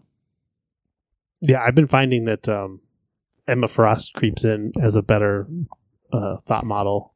Like, with so many eye hulks running around, it's so nice to just be, like, standing next to Colossus and not care. Like, oh yeah, it feels so good. And then the Hulk player's like, else, and then he starts punching her, throwing her into Colossus, whatever. They'll try to get there one way or the other, but it still feels pretty good to like have shenanigans. And then she can, diamond. If he does that, then she can like diamond form to some annoying place where it's hard for him to throw her into stuff. But like, yeah, I don't know. There's just like, there's a lot of fun tech stuff right now that I think people catch on to and realize that like models that aren't considered amazing are actually kind of amazing. Yeah, I agree with that. I think there's far too much hyperbole and too much just like, well, this is the best model and it's class at what it does, so why would you ever take anything else? Yep. Like, very few models are like exactly the same. Like maybe this model does the one thing that you're like, that's what I want. But like, how often do you want just, I don't know, maybe the best players do just want every single one of their models to do one thing and just has to do that thing. And then that's how you win the game. People used to say in War Machine, it's like, you have to basically lose like 30 games before you start winning any. Or, like they're like saying like that, like the barrier of entry was so high because like, and I always thought that was the stupidest thing I'd ever heard, but I had started playing since day one of the game basically. So to me, I was already intellectually invested by so many games that I was like way past, and I never had to suffer the 30 losses because, when I got into it, everybody was at the same skill level. But this is like that. I was like, oh, I guess I could see that being a perception or an opinion someone could have, right? I actually don't even think this game is that unfriendly to newbies. Honestly, the most unfriendly part to newbies is how dumb it makes you scatterbrained. Like how often you want to try new stuff. Like it doesn't encourage you to actually get good with anything, and so you're constantly like solving your problem by like making all alternatives, and then usually eventually you'll consume your way into new factions. And then you're like, once that starts happening, then you just have like brain rot. Like you don't even make like intelligent like iterative decisions on your experiences. You're just like constantly like, I'm playing CGR, then you'll play into somebody to beat CGR, and then you're like, I'm playing iHulk this week, and then I'm playing, you're just like chasing your own tail, I think. I mean, yeah, I think if you just go into it with like, if you don't review and evaluate your process, then sure. Yeah. But that's like true of everything in life. No. Yeah. If you just run downhill full speed, letting whatever happen is going to happen. Like, I think that's what a lot of people do, and then they get like bonked out, and they don't like. They actually don't make like, an effort to like. Yeah, a lot of people do that in everything. So yes, people definitely do that. And like, there's very few people. This is not unique to MCP. This is like every game I've ever played. There's like very few people that genuinely and honestly evaluate their process through the game. It's one of the reasons that like I really like listening to Aaron on Infamous Talk, because he's like super evaluative. Like he keeps notes. He like really tracks his thoughts about every single game, and you can tell when you play him that he's an extremely thoughtful player who's been in these situations before, played models like these before, and he's thought about what to do. And a lot of times it still doesn't fucking matter because it's MCP. It's not chess. But yeah, absolutely. That I would say the percentage of people that play this game and like really evaluate their games in any sort of meaningful and honest cognitive manner is like, what is it? It's probably like 10% at best. That's true about most games, though. Yeah, that's fine. Like that's not even like a. Especially, it's coming across as a criticism. I know, like people are listening like right now, and they're like, "What? That's being really critical." Like, no, like I'm not putting a value. Well, we're really only talking about Europeans. So yeah. So it's okay. Okay. Exactly. I'm not putting a value judgment on it. You should spend your time however you want to spend it and gain whatever you want out of it. And what you want is to get to the table and play different models every week and be like, the dice didn't go well that game or whatever, but I had fun. Like, more power to you. Like, it's your life. Take control of it. Do whatever you want to do. But no, I don't think the vast majority of people do not take the time. They do not have the interest in critically evaluating their gameplay and growing from it. You seem like you're thinking pretty hard. Yeah. You're like, have I ever thought about my games? Am I the 90%? Yeah, MTP has the highest amount of like it's good now, but I also wonder if I'd watched in War Machine when it went bad like hard. Like not the game, but the resale market. Was like the resale game market did. So in every game, if you go to 40K buy, sell, trade or whatever, there's a pretty good clip of like resale stuff. But I do see an alarming amount of like whole collections. I think just people get bounced out of this game so hard. Yeah. And it's weird how quickly they invest in everything. They get excited about stuff, and they like, I love Spider Foes, and then because I bought enough Spider Foes, there's enough annoying packs that come with shit I don't want. And now I'm also into Cabal, and then now I'm into Avengers, and now I'm into. I actually This is a super hot take. I actually think it is a tremendous detriment to this game in general that it has the Marvel licensing. Now, it probably is financially not a detriment, but like in terms of game design and like people's expectation, the game design, and how they engage with the game, I think it probably is detrimental that it's Marvel and not generic world created by designers. Yeah. I've been thinking about that a lot lately. Just like, it's good money-wise and getting people excited-wise that Star Wars is an IP, that Batman is an IP, that Marvel is an IP. But I feel like the games might suffer from it, like, overall. I think people just, like, they come in with a lot of preconceived baggage. They get super hyped about it just solely on the basis of that and not, like, is the game any good or whatever, you know? Mm-hmm. And then I also just feel like it gives the designers like a little bit of license to maybe not try as hard. Yeah. I mean, that's whatever. That feels shitty to say. So I'm not saying that that's definitely the case here, but I think that maybe it's easier to get away with bad design because it's on a model that everyone loves. Yeah. Maybe off of that, one thing I've not been able to really put this to words yet, but something that's like lacking, like in War Machine, I very much enjoyed playing like niche, stupid, quote unquote bad stuff. But like this is gonna sound kind of weird. There was more variability in like War Machine models, I feel, and like how the pieces like went together than exist in this game. Like there's a lot of models that just do the exact same thing almost, but like one does just like better, if that makes sense. Well, I'll put it, and that's distilled down into like 5 models, whereas like War Machine there was like 50, so the little bit of nuances got like room to breathe, if that makes sense. You know, you're like, I can play this model that's like technically worse than this one, but like it has these synergies. You know what I mean? Like, well, you get to play both. Even, I don't know if this is where you're going, but like, if you played Circle, the ingredients to make a Circle list are unique to Circle. And you have everybody has the same amount of ingredients, but all of their ingredients are like kind of uniquely different. Yes. And so if you innovate within your menu, you create a dish that's like unique to you. It's you on a plate, like literally you. Whereas in MCP, everybody literally is at the same fucking convenience store. Yeah. And it's all the same. Yeah. Like the only faction that I feel like is close to doing the unique-ish niche is like Hydra, like because they have so many like on-brand like, and Spider-Foes thematic-y tactics cards. Yeah, but like a lot of tactics cards are just like the thematic-y ones are just like this is just awful, and there's like and that's kind of true about the Hydra ones too. But but like they that is unexplored space. I think like the tactics cards do not bring uniqueness to the factions like they could be doing. Well, I mean, at the end of the day, there's like three flavors of MCP, right? And other games, that's actually one of the things that I was like, I did have like a twinge of like, man, I miss this when I was checking up on where's night models in Batman at these days. Last night, like we were talking about.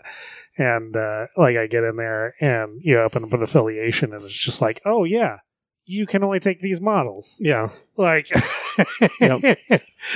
It was just like, I kind of miss that. I mean, obviously, like every fat kid loves bellying up to the bar and having like all the candy, but like the uniqueness that allows for the game design. Right. Restriction breeds creativity. It's a trope for a reason, or like that's also why War Machine went to shit because they started just everything overlapped with everything. Yep. So, do you think that's not reason, given that this timeline event might actually be a value added? I don't have a lot of hope for it. Like, I think it's just going to be a thing that happens occasionally and no one talks about it and very few people do it. Oh, wait, what? So in the timeline event, they're going to have, it's like a 3-day event, and each day you have to play one list. And it's like a 3-round event. And it's like 3 rounds each day or whatever. I don't know honestly, who knows? Who the fuck knows? I'm probably already off the rails. So it's literally a 3-day event. On each day, there's a restricted number of models available. So it's like creating a standard format or whatever, right? Yeah. So restricted number of models available. You have to play 3 tournaments with 3 different lists over the course of it, and each time you have to pull from that list, and you may not repeat models across the 3 lists. Their deal is like, this makes you like this makes you good at the breadth of MCP or whatever. Sure. Like that's their pitch. Everybody's counter argument is just like, it's just going to be like, which of the 3 lists that everybody builds are you going to play on any given day? And this is actually going to be like super boring or whatever. Yeah. And I think that all those arguments are probably true, but I at least like that they're trying to do something to add some restriction and shake things. This is going to sound stupid, but I would like it to be not only does your list building have to be when you play the game to be affiliated, but your actual 10-man roster has to be affiliated. 70% affiliated. It's just then the several affiliations in this game don't exist. Yeah, they could get off their asses, stop reprinting the same fucking models over again. Yeah. Just gonna say, we don't need 3 Black Widows. Yeah. Hey, you shut your whore mouth. I'm excited for Black Widow 3. Sure. They did third time's the charm, baby. They did just get Winter Guard up to 7. Yeah, but you get my point. And then it also allows for them. That would require, I think, the whole line to be revamped, because then you could, if factions have to actually be factions, then you get to actually redesign that's uniquely. That's just, not how the game is designed. No, it's not. Yeah. So, that's wish listing for something that I miss about other games that we've played, but I don't, realistically envision it ever coming to MCP, and it's also fine if it doesn't. But yes, I do miss that. I do find it kind of fundamentally bland, which is what you're getting at with the third. Everyone's just going to play the same 3 lists. Yeah. Well, this is the Malekith list, and this is the Hulk list, and this is the CGR list. The one that attracts me is the affiliation battle. That's the one that is people come away with it and I had way more fun playing that than I thought I would. Yeah, because you can't splash the nonsense models that everybody splashes. Yeah. That's actually a more affiliation is a far more interesting. What is that like? You have to be 100% affiliated. Your 10-man roster has to be 100% affiliated. Yep. Yeah. That opens things up you might actually play Pretty Sneaky Sis or Dirty Work, or even if you're an X-Force or something, you might actually think about those cards because you're why not? Or they make those cards. I still argue that you should think about Pretty Sneaky Sis. Yeah, that card's I've been using it. And someone who has played Shadow Organization before. It's good. Yeah. I made the decision to incorporate it in my last 5 or 6 games.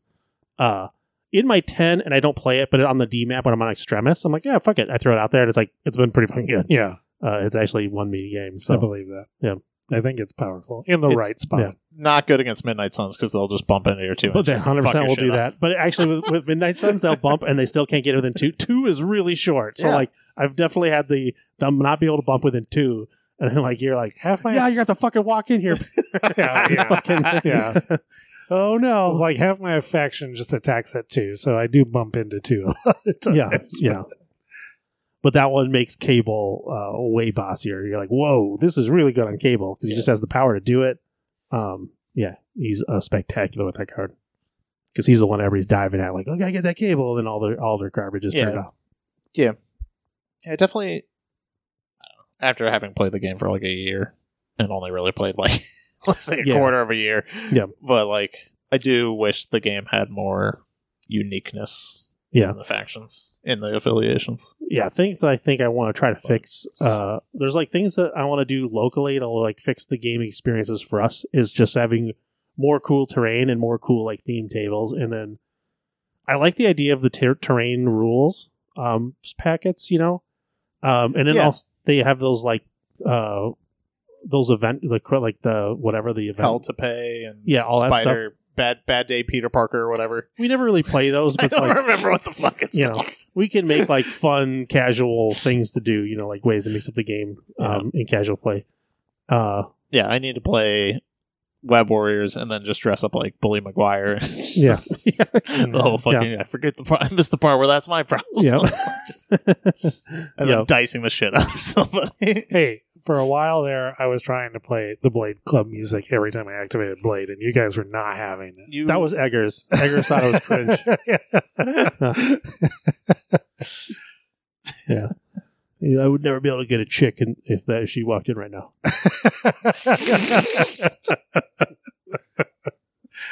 Old Eggertooth. Yeah. But yeah, I'm on a super good streak of MCP right now as far as...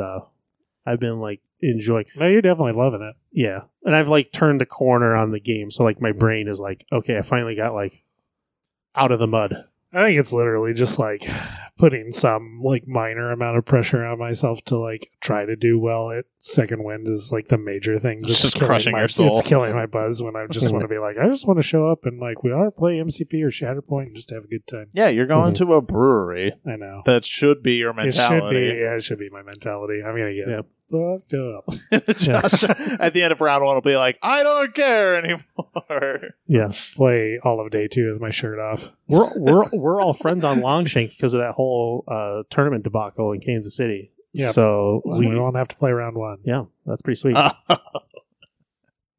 You'll have to play against Colin and Gar. Yeah, I can't remember. It was me and Gar had to play, so like all of us. Gar and I are friends. I don't know if we got Colin in on it, so maybe we might not have. Maybe Colin will just play against each of us. Yeah, round 1, round 2, round 3. Perfect. Yeah, they should not have that be a thing. That's ruining the integrity. Yeah, it's a serious game. Don't care if you drove up here or whatever the computer says is what happens.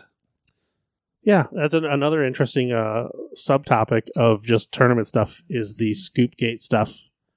Is like, is it okay to scoop? Yeah, but I was talking to Brandon Shirley of all people, and he was pushing back super hard on like, you can't control the scooping, and his thing is more of like a libertarian, like you can't like police it, like you just can't police it. It's only going to catch. All it's going to do is catch the good guys. And the bad guys are still going to do it because you literally can't police scoop, but not the bad guys. Exactly. So the only way to stop a bad guy with a scoop is be a good guy who can also scoop. Did this happen at like an event in this game or something? This game's too small for anyone to. So was War Machine. Actually, just every game, it doesn't matter. Yeah. And in War Machine, it got to the point and it always starts like innocently enough, but then because it occurs, you have drama, and then the drama escalates, and then the drama becomes reality. Like, it's not that there's drama and people are like talking shit about each other and all that stuff, and that there's negative. It's like people are actually committing like you know, if money were on the line, it'd be criminal. Like, it's like, okay, well, you can't have like 6 people going to a tournament and colluding to play things that will knock a person. You know, like they want their 2 best players of their quote unquote team to win. And then the other 4 players are playing lists designed to line up against people they know those 2 players don't want to run into. So they're trying to like run interference. It's like a NASCAR team. You're like, okay, well, we're evolving this into like way past, you know, like it's just past scooping. Because then if any of those 4, if you go there with your 6 pros and your top 2 guys are going to get free scoops, you know, basically buy rounds. But also, who are these beta cucks that are like... I'm in MCP. I'm gonna block for my buddy. I don't have a chance to win. It's not an MCP problem. Yeah, what I'm saying is it was a War Machine problem. You didn't ever like crush their dream. Yeah, and so when you talk about an MCP, people are like flabbergasted. They're just like, they literally can't possibly understand. It's like, holy shit, sweet summer child. Like, trust me, if War Machine ever, or if MCP ever like actually got kind of taking offish, you know, like. It wouldn't take much. Did you guys know that like 40K like play for like $10,000 checks currently? No. Is that more than enough MTG? To buy like an army, right? No, it's not more than MTG. Yeah. So MTG still plays for all the chips, and then those guys have just straight savage cheaters. I don't know if the Pro Tour is back or not for MTG. Yeah, it died during COVID, and then they were when the Pro Tour was existing. No. They were playing for $50,000 to $75,000. There are still like Star City Games events that are more than that money. Yeah. And the MTG scoop is the argument for why you should just not bother. Because it's like, if you're at final table and you get both agree to split pot, who cares who's first and second? You know, whatever. The integrity. You know, and then that was always like, it was like semi-controversial Magic, but you literally couldn't do anything about it, so there's no point. It's literally only the people who have no shot at making that top table. Well, they did enforce it in Magic to a certain extent. So if anybody, Brandon Shirley, is telling you that they didn't, then he never made top tables and found out that it was enforced. I've only ever seen people on top tables at Magic do it and then not have it enforced.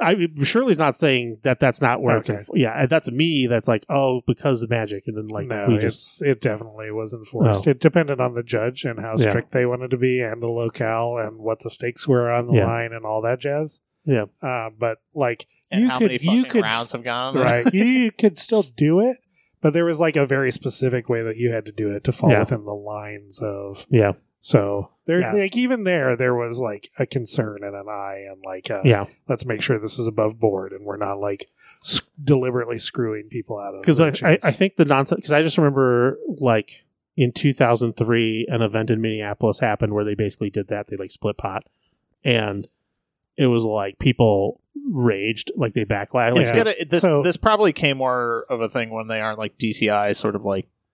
Yeah, like the Star City Games where it's just a cash tournament. Right. It's like, who gives a shit? The top two just split the money. Well, so it specifically was once you've decided to play, you have to play. You cannot like stop. You cannot like change the result of the game in any way. So you can't like sit down, start playing, lose. The other guy's like, well, I wasn't going to go anyway. Like, I'll just scoop to you. Like, no, you can't do that shit. Yeah. Correct. You also can't discuss prize split. All you can do is discuss, do you want to concede to me? So, like, it got to the point where people were just like, you'd say, like, do you want 5,000 junior bacon cheeseburger? Like, whatever, you know? Like, so, like, there was definitely, like, nonsensical workarounds. Yeah, and then they would play, like, a fake game where the person conceding has to then play the dumbest game of Magic ever seen on any... Not necessarily. If they agreed to a concession before they started playing, they didn't need to play. Okay. It was just like once you decided that you were playing and you like shuffled up and you presented decks to each other, that was it. You had to play the game. And then whatever the result of those games was the result. Like obviously one player could like tank it somewhere in the middle. Yeah, they could just choose not to play lands or something. But if you were like, hey, all I want is the ticket to the Pro Tour and I'll give you all the prize money, you would get disqualified for that. Yeah. Yep. I remember being in that situation. Like once or twice. Yeah. Not the like, but the like splitsing and just being like, nope, we're playing, and then yeah. And if you chose to turn down a deal and played, then God help you, because you're probably going to lose. So yeah, the argument sort of ended on it's bad for the game, and you definitely never want to like encourage it, but you really can't police it because the people doing it will always evolve faster than the rules will. There's always some way around whatever the rules are, right? Like, at the end of the day, how do you decide if the person has played in good faith or not? Also, at what fucking point in this game has this mattered? Because, like, you just... This game is not chess. You just go and have fun. In MCP, it totally hasn't mattered yet. All we've had so far in MCP is the accidental, oh, I have no reason to play, I'll just scoop. And then it wasn't for like any really, there was no collusion, just occurred.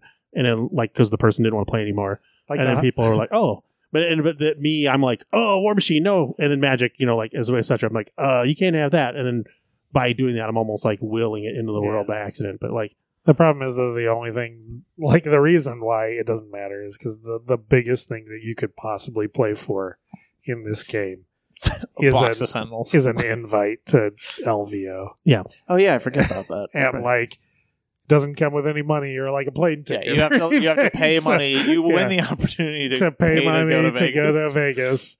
And on top of that, we also just like know historically that they're going to fill that spot no matter what, even if like 12 people in the 13-person tournament all decide down the line that they can't go, and then they'll be like, all right, well, then that 13th place player gets the LVO qualifier. Yeah.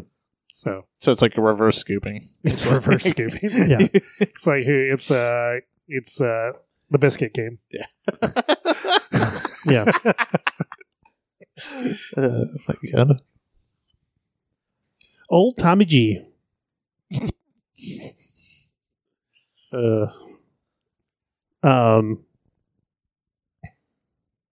Yeah. At first, I was like, Tommy Gunn, the porn star, the biscuit game? I kind of did that same process. And then I thought, Tom Guan in the biscuit game?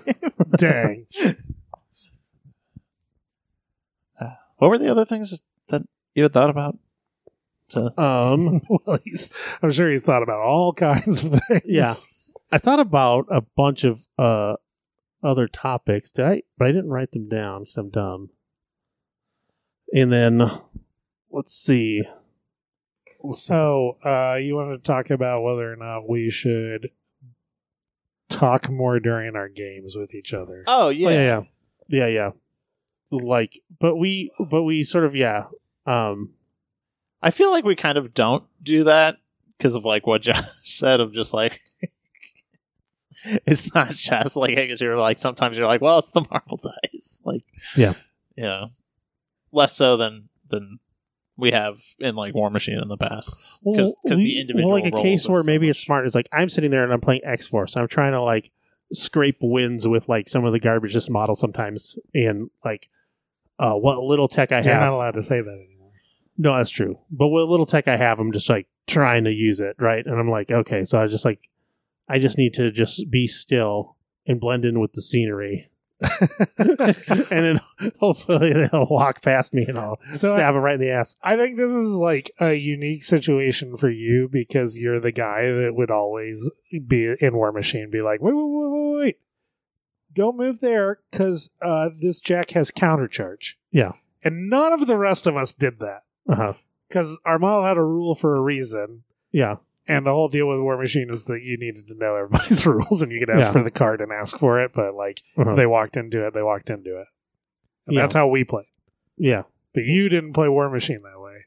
So now I feel like you're coming into this and you're like starting, like, because maybe you're like in this, as you say, like trying to catch up to. Well, in War Machine too, it wasn't like. The countercharge is always like the most obvious example, but obviously the stealth. You're always like, no, you're not gonna be able to shoot me with stealth, and I still do that in this game. Yeah. And then like, well, this game it actually is just like the stupid. And I stealth was like a bridge too far for me in War Machine. I wouldn't never have done that. Whereas like no, like it's fine. Like there are not like on the gotcha plan, but there's probably something extremely valuable in us playing games against each other and you activating a model and then doing whatever you had thought you were going to do, and then me, your opponent, going like, I was not expecting you to activate that model. I was expecting you to activate like this model, or like I thought this might have been more impactful, and like to get different perspectives. Yeah, and me and Josh have had games where I've talked through some stuff like.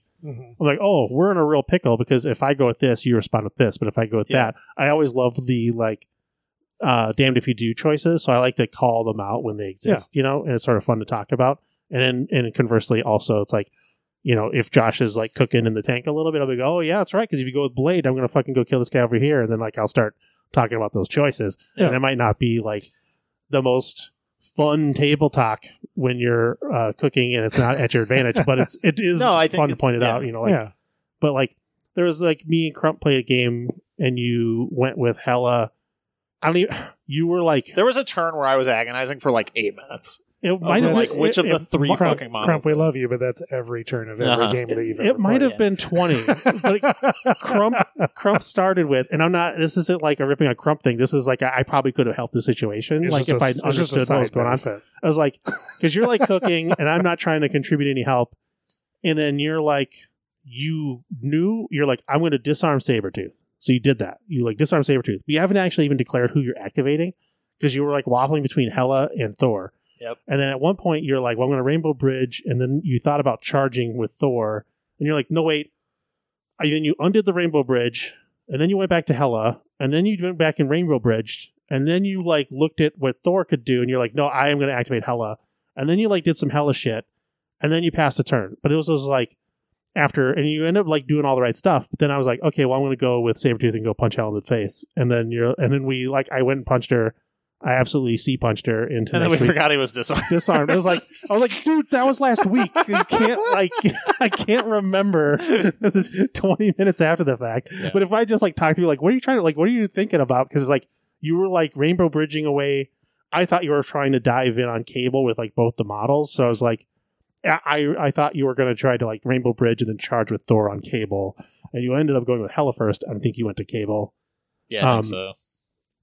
And I don't know if she like one rounded him. You already had, you were going to rotate Beta Ray Bill. You ended up rotating Beta Ray Bill. She dazed Cable, and then the next round Beta Ray Bill came over later and finished him off. Yeah. And Thor then from his Rainbow Bridge position at the middle of the table rotated outside. Where versus I think he was there to try to play offense into Cable or something as your initial plan. And I was like, but I'm saying like, what are you trying to do? Like, what is happening here? Like, what is the matrix like?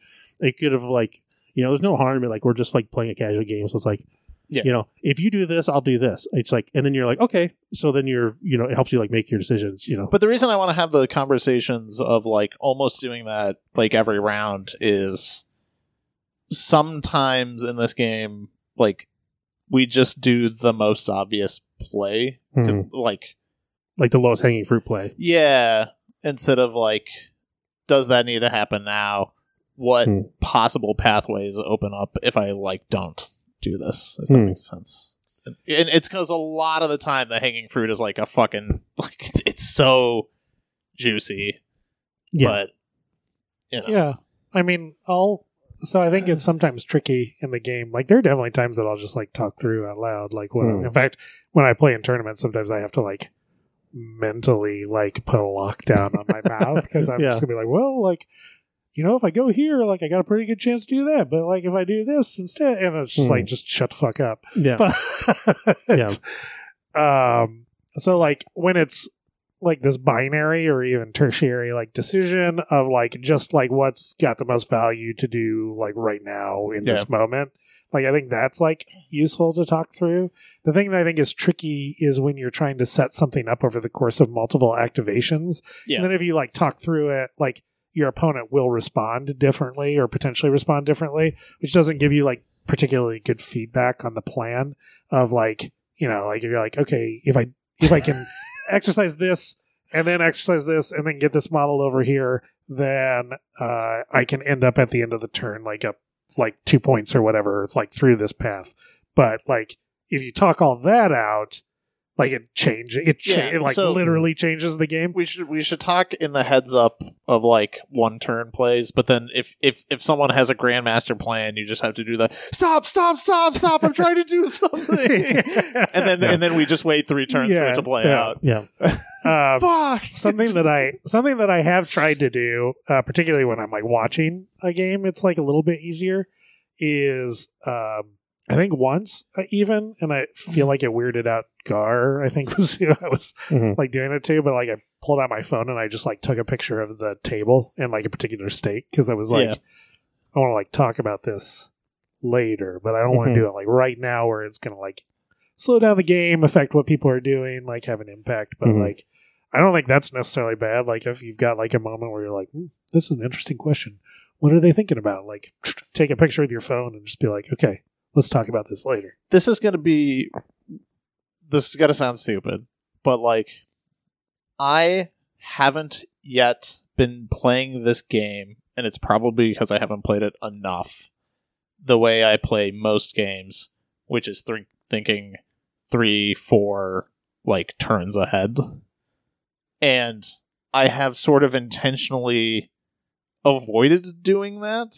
And I think it's because of the dice in this game that, like, I almost go for the low-hanging fruit because, like, some games are just the person who dices somebody out first, like, can have such an impactful, like, just waterfall, like, effect on the rest of the game, which is also why, like, 3 of my tactics cards are, like, fuck dice. Don't get diced. Like, so it can, and I would say... Like, you've been playing as long as us, but you probably haven't played it anywhere near as many games as us. But I would say that was, like, definitely a part of the experience at some point was just like, oh, like, the dice just, like, whatever is going to happen, like, don't plan ahead. But, like, the more that we've played and the more we've, like, deliberately played games that we're like, well, that's just toilet bowl, the more you, like, see that it's a rare game. It happens. Yeah. But it's a rare game where it, like, toilets from early dice and never comes back if you keep your head in it. Yeah. Like, there are a lot of games where you're like, shit, like, he just spiked 3 dice in a row on me and, like, dazed 2 characters on, like, 1 or 2, and it feels like now he's up, like, 3 points or whatever. No, those games you should absolutely 100% play through still, even when you're new, because, like, you and I played and, like, Black Widow died. And then I just like kept playing the game, and then I like won by 1 scenario point. It turns out inevitably your opponent blanks out on some of their dice rolls and ends up in a vulnerable position, and you're able to like capitalize on it if you're playing genuinely. So like the game does swing, like it's swingy, but like It hopefully swings back on a on a long enough timeline. The universe bends to blob. Like it just it was like most games cannot who won or lost cannot be explained by I got diced. Yeah. Just like most games, despite how ridiculously swingy the dice are. So like having like a sort of general long-term plan is like totally viable in this game. No, but I think that's part of why I have hardcore focused gone on to Asgard and models that have damage reduction and healing is just like, and that's good. I think that's good. I don't want to fucking have a 3-turn plan and then it just like. Yeah, well, I think a 3-turn plan is ambitious. Like if you mean by, I mean like a 3 or 4 activation, but 3 or 4 activation. Yeah. Okay, and it just not get like utterly. Yeah. So I don't know. It's just like weird that I haven't found like, because like even if it's a loose plan, and you can be like, well, the most important is that I daze this model that's on 2, and I'm going to go with this heavy hitter and make sure it happens, and then it doesn't happen, and you're like, well, okay, this was my loose plan for the turn. This is the thing I can sacrifice to make sure this important thing happens. Yeah, it's kind of like the Blood Bowl syndrome. Yeah, kind of, but I don't know. I just like I sort of had that thought that like I'm doing that in this game, that I'm like kind of in just the like 1 to 2 turn mindset instead of what I normally am, which is like 3 to 4. Yeah, and it's like a symptom I've fallen into because of just the nature of the game. Yeah, maybe. Yeah, I don't know. Like also just when you haven't spent as much time with a game, it's harder to get a sense of the ebb and flow. Yeah, for sure. The extremes are just high. Like, yeah, I don't know. No, they certainly are. So, or it's just sometimes a model just full to deads. You're like frequently that happens. And like that has happened so much. That's basically like grenades, and I'm just like, Odin's blessing. They have to attack twice. Yeah, son of a bitch. So. Yeah, I think I've said it before, but like it was really playing Web Warriors that like taught me that a lot of my conceptions about like how the flow of the game goes were not right. It's just like a lot of the things that happens to you as a Web Warriors player, like you feel like are catastrophic when you play other stuff. Like, oh my god, all my friends are dying in front of me. Exactly. You're like, oh, I won. Yeah. It's like It's like a reverse red aggro player. Yeah, exactly like, right. I'm out of resources, but lightning bolt, you're dead. Yep. I've compared Web Warriors to red aggro and Magic before. That's but it's like the backwards because you're actually like running away. You're running away, yeah. But the point is like the life total in this game is the VPs, and you're pounding that as fast as you can. Yeah. I've also found that the talking more during the game might mitigate.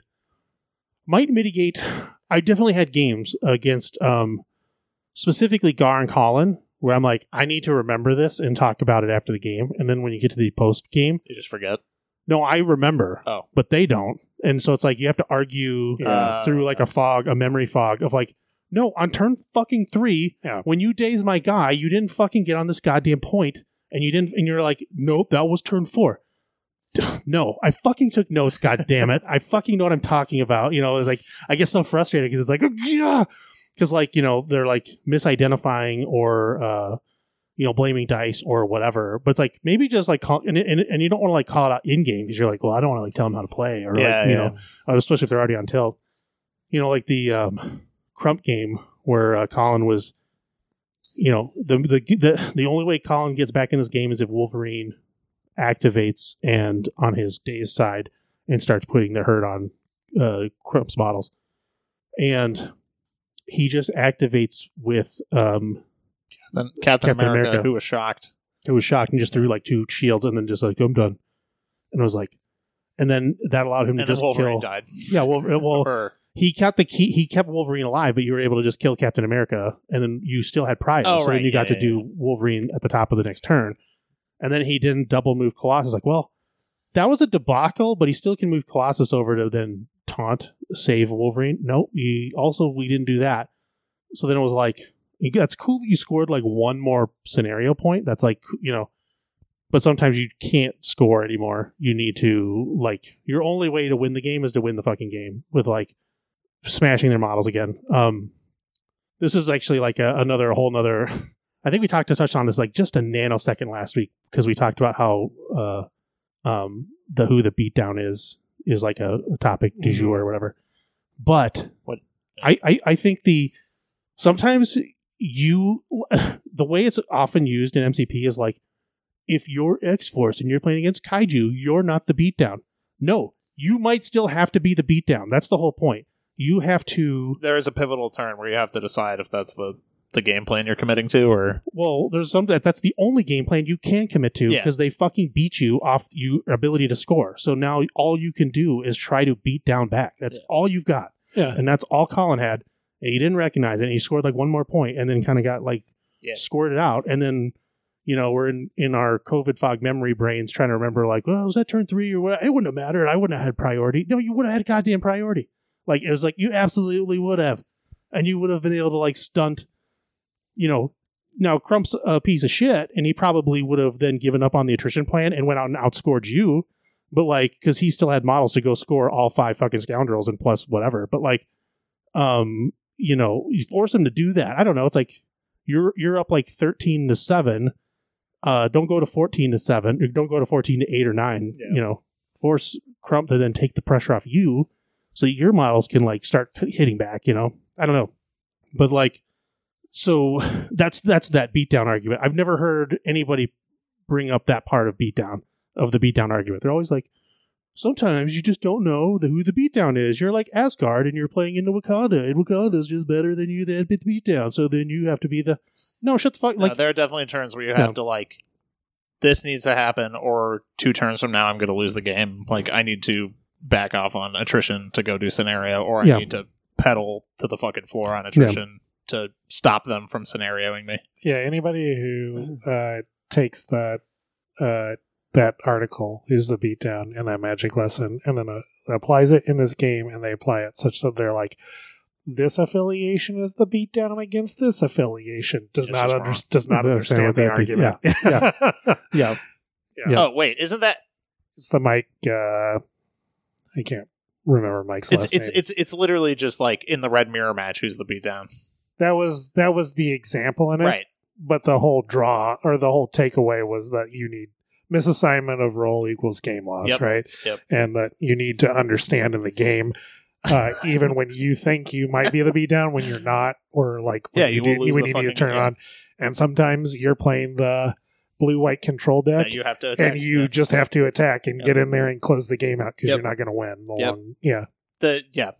Have people been taking that ideology from Magic and just blindly like, I'm the blue-white control deck, so I must always play the same game? Maybe. I've heard like a couple people will reference it, but I haven't heard as much as what Nigel's. I've only heard it referred in the tense that you think you're the beatdown and you might not be the beatdown because somebody else is better at it than you. And then so you need to then go to the other idea, which is like, yes, okay, that's the baby step, like that you got on the front step, and then you need to actually go all the way up. But like, that's I've been seeing a lot of that lately of like interesting people who aren't playing beatdown lists like Sam Avengers or something, and then you have to like. I mean, there's also just like there are times when in this game it doesn't like perfectly map, because there are times in this game where you both are the beatdown and it's just who's going to win it. Correct. And there's not another option. Yeah. Which is why I struggle with the kaiju lists. Too, but it does. But it's like why I struggle with kaiju lists with Midnight Suns, because they beat me down harder than I beat them down, but I don't have another option. Yeah. Like, I can't not do that in the games where there's only 6 total points on the table. I'm not getting to a place where I just blow them out of the water on scenario. So, like, I gotta kill one of their big models at least in an effort to win the game. Yeah, you could not be down and then just die. And just die. Lose the game. Yeah. So, like, sometimes you just are both the beatdown, and that doesn't happen in Magic. It does, but it's not often. It's the two red players realize that like the best way for them is to race. Yeah, and it's just who drew the better cards. Yeah. So I think again I watched that game of Web Warriors versus Thanos Guardians, but it was Thanos, CGR, and Star Lord. Those are the 3, and on his webbed up turn, he dazes Thanos, but Thanos has eaten Recal and Sacrifice to do it. Like he wanted to keep Star-Lord up, so he sacrificed, took a ton of damage, and then Recal the next shot and died anyways. And justice. Yeah. It was close, but then it's like, the web players got, Amazing Spider-Man and Daredevil there, and you have to play more turns, but Daredevil ended up with like first activate. It wasn't first activate, but like Daredevil ran off and like tried to score points and like flip points, and Black Cat ran around the bases and tried to score points, and Wong ran to the corner with an extract. Like it kind of left ASM to just get murdered, and then it was like he could have just killed Thanos. I don't know if he could have killed Thanos, but he definitely needs to engage Star-Lord or something. He needs to like stick models home, let Black Cat and Wong try to do all the work and rotate the bases, and then everything he has to do has got to be poured in. Like I don't see how he wins that game, because like Miles Morales had already been KO'd. So like his response to Miles getting KO'd was to daze Thanos, which is great. No more portals, but you got to interact with those models. Like you can't spend the rest of the game not interacting with 3 models that are just killing you so fast. Yeah, I mean, even that's like not clear cut. It's super game contextual. Like, what's the score? How many points are available? Yeah. Like, how many turns left till you close it out? Like, yeah. But yeah, I actually think one of the things that's like really bad about people's like understanding of this game from a content creator sphere is how much focus we put on these like scripted turn 1 plays. Like that's like 75% of what people talk about with this game. Yeah. Is like, here's how the turn 1 goes. Even when they're not talking about turn 1, they're really talking about turn 1 or like the very beginning of turn 2. Like, oh, this model's powerful because it does this. Like they're talking about in the early turns of the game most of the time. And it's just like, it's just like, it creates this like thought process that somehow this game is like a very scripted game, and it's round. Like not a scripted game. Yeah. You can script your turn 1, but the rest of the time you have to read and react. If you don't read and react, you're not really playing the game. Like just play the Mousetrap board game or something. The point like I don't trying to like have the very good early game to then just coast. Yeah, but it takes like an exceptional early game, and AMG is demonstrating that they are attempting slowly but steadily to prevent those sorts of things from happening. So I don't know. Like I think how much people talk about the early game and focus on like these scripted plays is just a huge detriment to the possible depth of the game overall. And I get it. It's like way easier to talk about like, if you do this and this and this, then you get this off, and then it's like really hard and you end up on these points, and that's a great combo, and let's talk about this combo. And that's like way easier content to create than it is to talk about what happens in turn 4. Because you have to create some sort of scenario or reference specific game states and like things that you did, which is that like even we don't do that. Like it's hard content to create.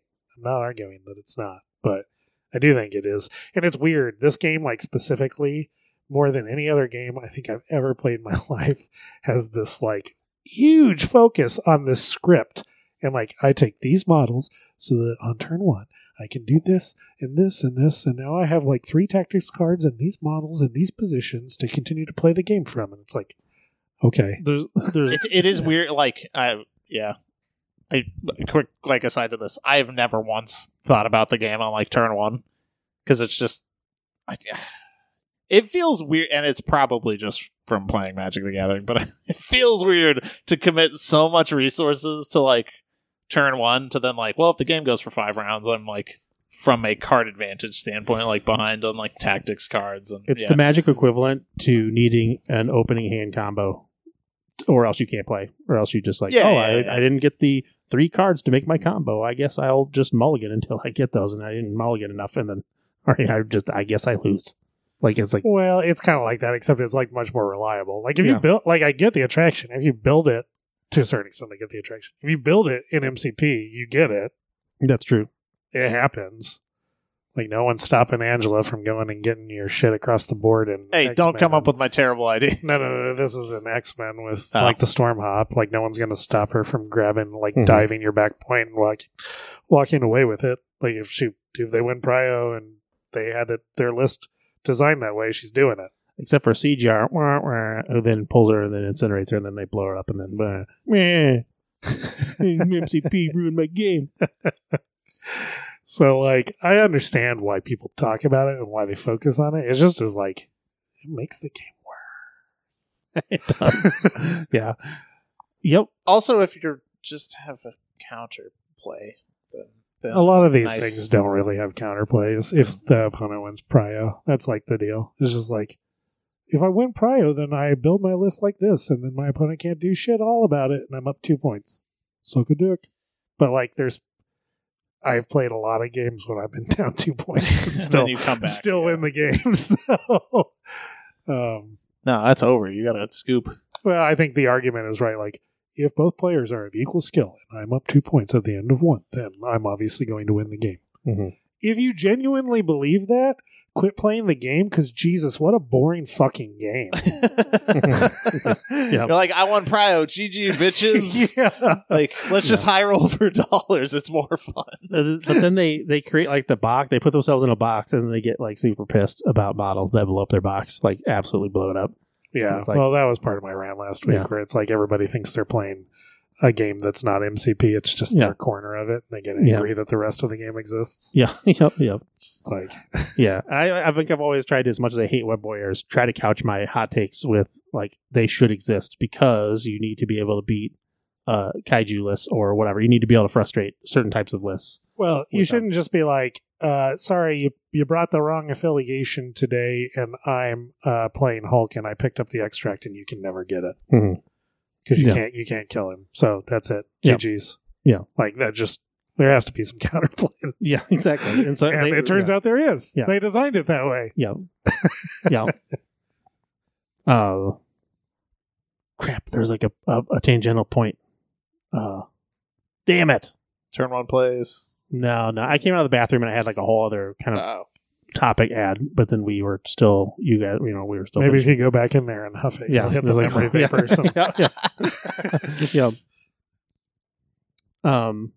Yeah. I will say that one thing that I do like about us when we play is, generally speaking, we don't whinge too much about. We whinge about our stuff in a greater sense, like a broad sense of like, I hate Midnight Suns or I hate spiders or whatever. Mm-hmm. But it's not I hate iHulk or I hate, like, I played CGR a little bit. Nobody actually gave me that much shit about CGR. He wasn't that great, so I didn't keep playing him. I thought he was going to solve X-Force's problems. But same thing with iHulk. We just sort of like, oh yeah, let's get in there and see what happens. And then, yeah, is it frustrating that you can't kill him? Well, yeah, it's fucking annoying as shit. But, like, he exists, and it's, like, within that, you have to just, I guess, deal with it. And then once you do, you're going to be pretty happy, I would imagine. Like, I was like, I don't know. Because I don't know what that feels like. Yeah. I've had games where I've killed him 3 times and lost on the third one, and he did leave the table. But it was too late. Too late. But yeah, the only time that iHulk has died in my experience. Yeah, he's unkillable. He's like literally unkillable against Aaron England in the WTC prep. I've won games that he was on the table. I just couldn't kill him, and I've definitely killed him and then had him reverse activation patch up back. And I've tried power denial. I've tried like cute little things to like. You've got to basically kill him and then have an Iron Man with like 20 fucking powers sitting in the background. He has prio because he's only like 3 wide, and then he just goes first, patches up, it's over. It's like, okay, well, fuck, Yeah. And then you Helios him because it's like cool, and then, but yeah, he's just a tough nut to crack. Your plans for him should either be bring CGR or win without needing to kill iHulk. Those are like those are your strategies. Try to control his action economy. Or situationally regular Ghost Rider, right? Because he can still pen and stare him. He can. He just doesn't do it as quickly. He doesn't get to it as quickly as CGR does. Yeah. Or as efficiently. But the 2 Ghost Riders, also actually ASM and Dynamo are very good in doing Dynamo was my... Like, Dynamo blunts the shit out of him. Just turns it off almost entirely. The only thing that Dynamo has a problem with, and that's where Colossus is amazing. So this is where... All right. Let's just get in this real quick. Yeah. If you're playing honest MCP and you're just trying to win games with like middle of the road shit, and I'm not accusing Dynamo of being middle. I think he's actually kind of a busted model.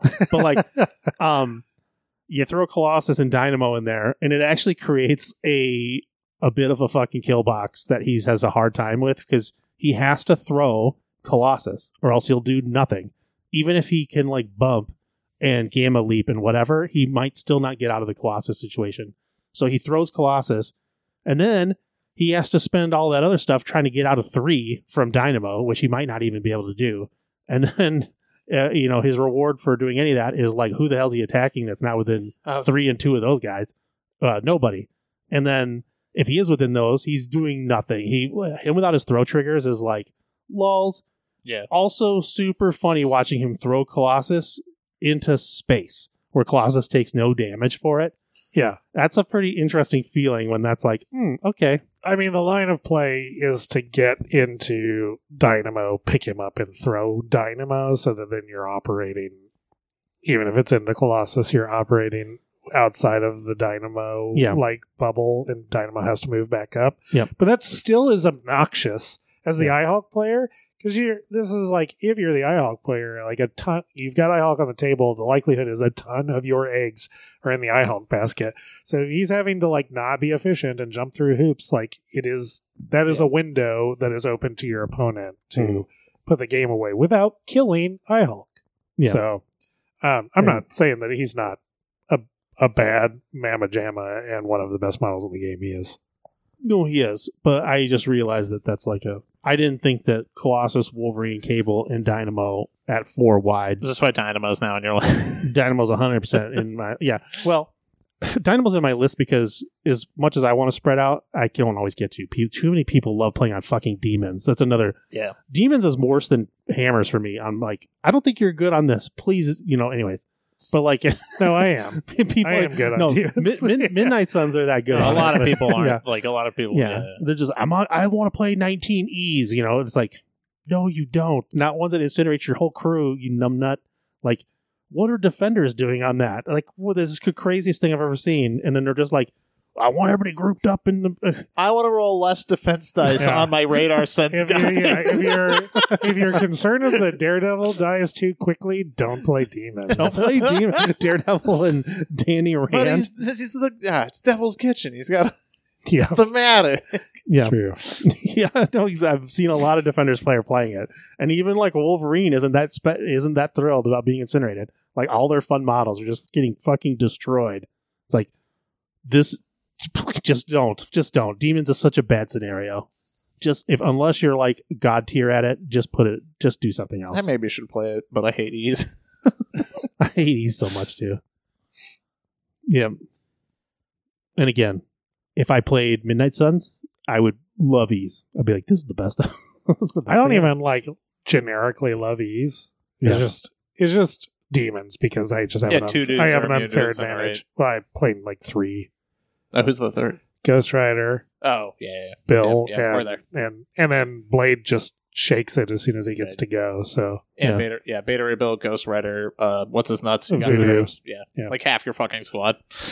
Yeah, and Blade shakes it, and then also iHulk can have a card where he gets rid of it. He does, but iHulk just doesn't need to be on the point. Like, he just operates off the point and never gets incinerated. But I should probably try it again in Asgard, because I have to use that immune and then can shake it. I think it's a good scenario if you can mitigate or don't care about the incineration. It is a disaster for X-Force.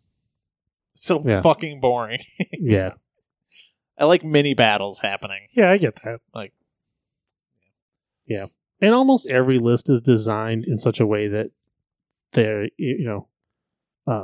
sure, if you're on Ease and all of your guys get to tune in on Death Star stuff, it's going to be effective. So it's like, I don't want to have a Death Star off. I'd rather like force matchups and have things move around and see what happens. I agree. Yep. And that's why I had a C, an E, and then I rotated between what's the 3, like the I? Yeah, the Deadly Meteors. Yeah. So I played that. I've played the Fisk, the like moves around. Mm-hmm. I've played tight square with the sword base. Like, I don't know. I just like playing all of them. I like the experience of all of them. Yeah. Except for D's. Fuck D's. Yeah. I don't like D's, but I do have I have to play them. I hate playing D's with Web Warriors. Yeah. I don't like it. I like it. I like it a lot. Yeah. D's are for like even Web Warriors. I can see obviously not liking it, but you know who really loves it is Logan and Psylocke. They like love D's, I'm sure. So it's like, oh yeah, you know, it makes me want to play X-Men just so I can fucking terrorize people on D maps. You can play Logan and Psylocke in X-Force on a D map. Well, you can play Logan, but occasionally you'll go unaffiliated because you'll forget that he's the Splash. So that's the problem there. But yeah, no Cable, Psylocke, Logan. You're affiliated. Yeah, no, Logan's. Well, yeah, that's your only. Three, and then it's impossible to fuck up. Yeah, like what do you? Yeah. Just play 13. Yeah. Just play 13, regardless of threat level. Got him.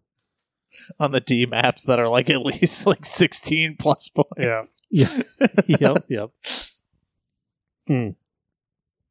Yeah, I think maybe it just speaks to I like to build lists where I have groups of models that I like to like support each other or like work together in tandem, and like D's are just like fuck that. Everybody's on their own. Do you think this might be why you're a fan of Sacrifice and why Brace for Impact is for dummies? Yes. Okay. But also Sacrifice is just the best tactics card in the game. It's Disarm, but Disarm is great. It's underrated, especially when you apply shocks or have like shocking their character and then disarming it when they're like expecting to hit hard, especially on like a big monster model that costs them a bunch of points. Yeah. Feels great. Yeah. Feels good. Nice 3-dice builder, CGR. I think he's immune to shock, so 4 dice. But, My face. I mean, he's actually he may not be immune to shock because Ghost Rider's not immune to shock. It's Ghost Rider's bleed, poison, hex, incinerate. Mm-hmm. Yeah, that's probably what it is. He's probably immune to like staggered. Poison. Did I say poison? You said poison. I'll show you that bitch. Yeah. Anyway, Fudge. I need to play this game. Mm-hmm. Which game is that? It's been a couple weeks. MCP. Yeah. To come MCP your pants. If you can cancel that Halloween party, you'd be in. That's true. Is the Halloween party Friday? It's Saturday. Oh, boo. Yeah. Tell them to come to the. If it was Friday, I'd 1,000% be Blues Brothering. Yeah. Yeah. Just tell them to come throw it at the brewery. Yeah. Yeah, totally. They'll think you mean confidence. You'd be like, no, Alarmist. That's where I'm at, bro. Yeah. It's the same. It's bleed, hex, and Incinerate poison. It's the same for. Well, yeah, we can call it on that.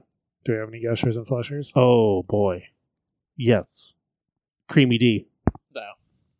It's been a while since we've gushed a Creamy D. Yeah. Oh, my God. I got to say, that is pretty sweet turning off iHulk, like, super hard. And I low-key super hate playing into, especially now, like, they've like steadily pushed Midnight Suns from being a team that didn't really care about triggers to being a team that's like, our triggers are awesome. Yeah. And Greedy D just fucks that shit up so hard. Yeah. It's irritating. Yep. Yeah, and then because they're playing on like E maps, he's generating like 8 power a turn. And it's like, sure, he doesn't like do anything. He's like ineffectual guns, but like the occasional spike will happen. Sometimes it's just he rolls enough dice that eventually he just like one shots somebody. Somebody explodes. Yeah. I definitely have had a couple. His offense was plenty fine for me, and then the shocking is great. Like the 2 beams and everybody's shocked is like, oh, that feels pretty good. And then he's got 8 power, and you're just like, you're gonna have a fun round.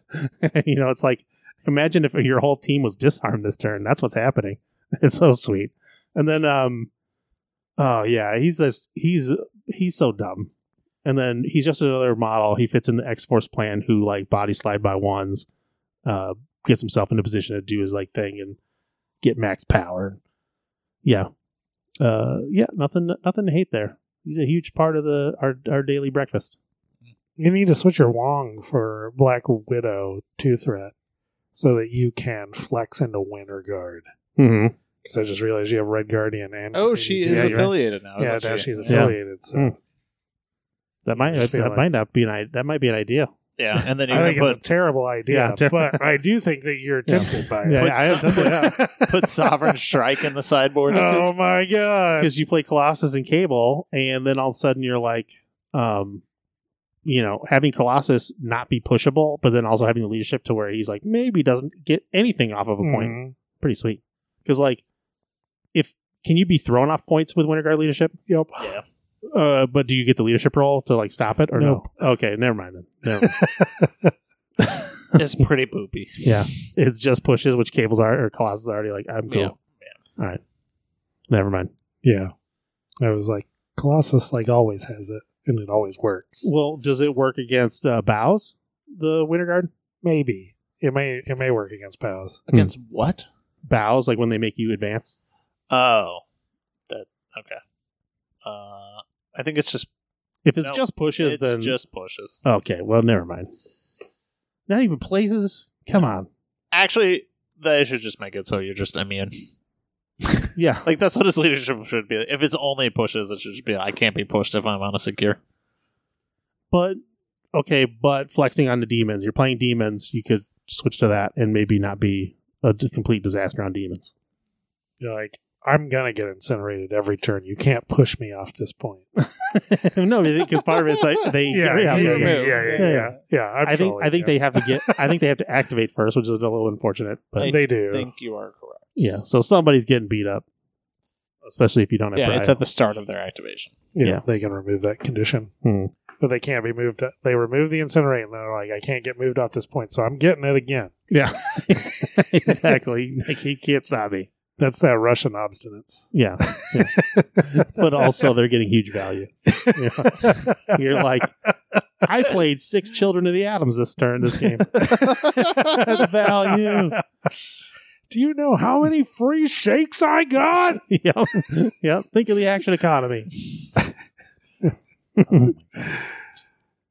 What about you guys?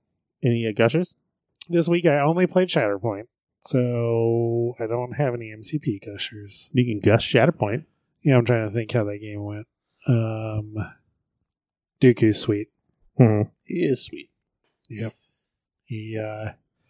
He spent 5 force blanking out Lance's strikes over the course of 2 attacks, and then when Lance would daze my supports, he just refreshed that force that he spent. Yeah.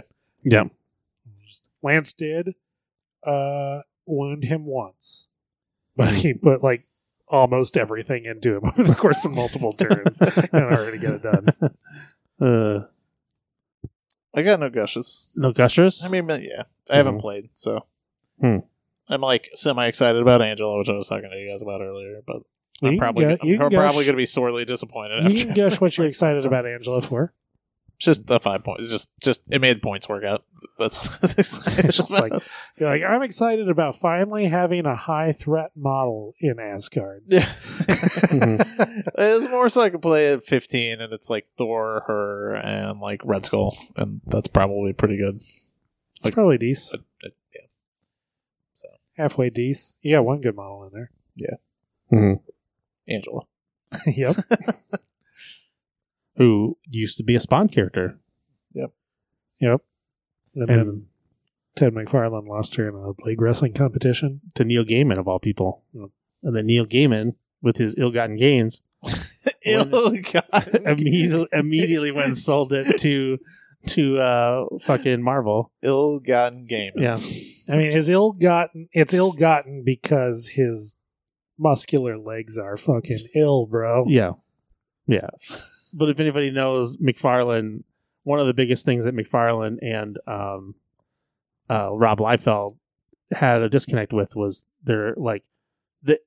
McFarlane took Liefeld under his wing with Image. Basic human anatomy. Is that what those two had a disconnect? They have a huge disconnect. Yeah, they could have seen the drawing on the wall, but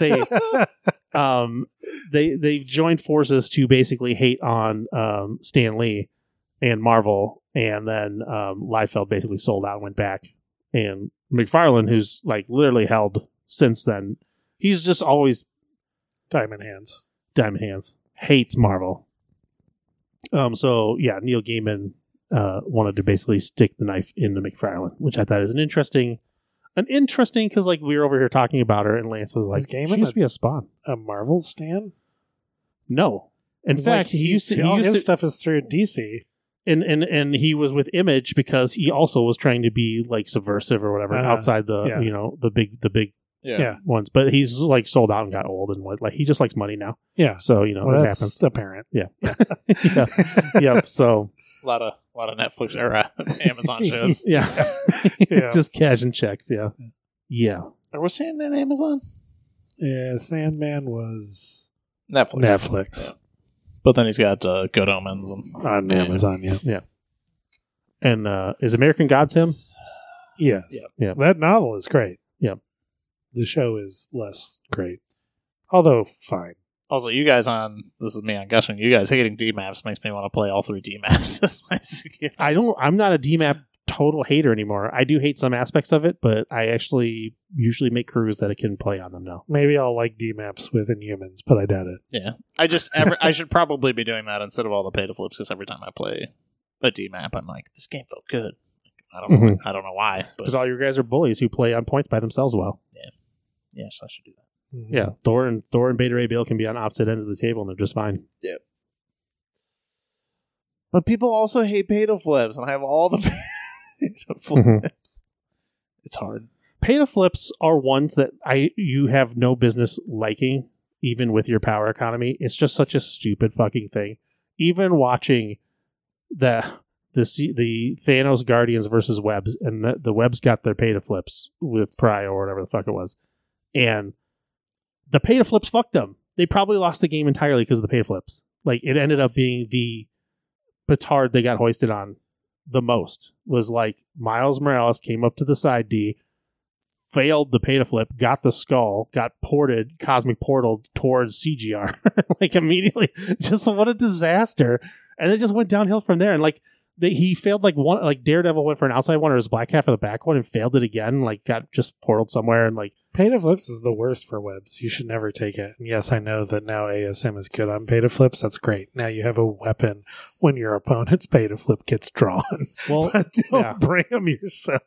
Yeah, people will like Webs love pay to flips for some reason. So so far I have not. Like, there has been maybe like one game I lost because I could not flip points back. But I don't know. It has so far felt just more advantageous. I mean, Asgard is good in pay to flips. You make 2 power a turn. That makes you good on pay to flips. Well, and they're all like 4/4s, so are like really reliable on flipping them. Yep. But no, Asgard should play pay to flips. Yeah. Or DMAPs. Now I'm torn between all pay to flips or like some pay to flips and then DMAPs. Or which one of the pay to flips is a DMAP? DMAP, exactly. So you get a little overlap. Just do DMAPs. Yeah.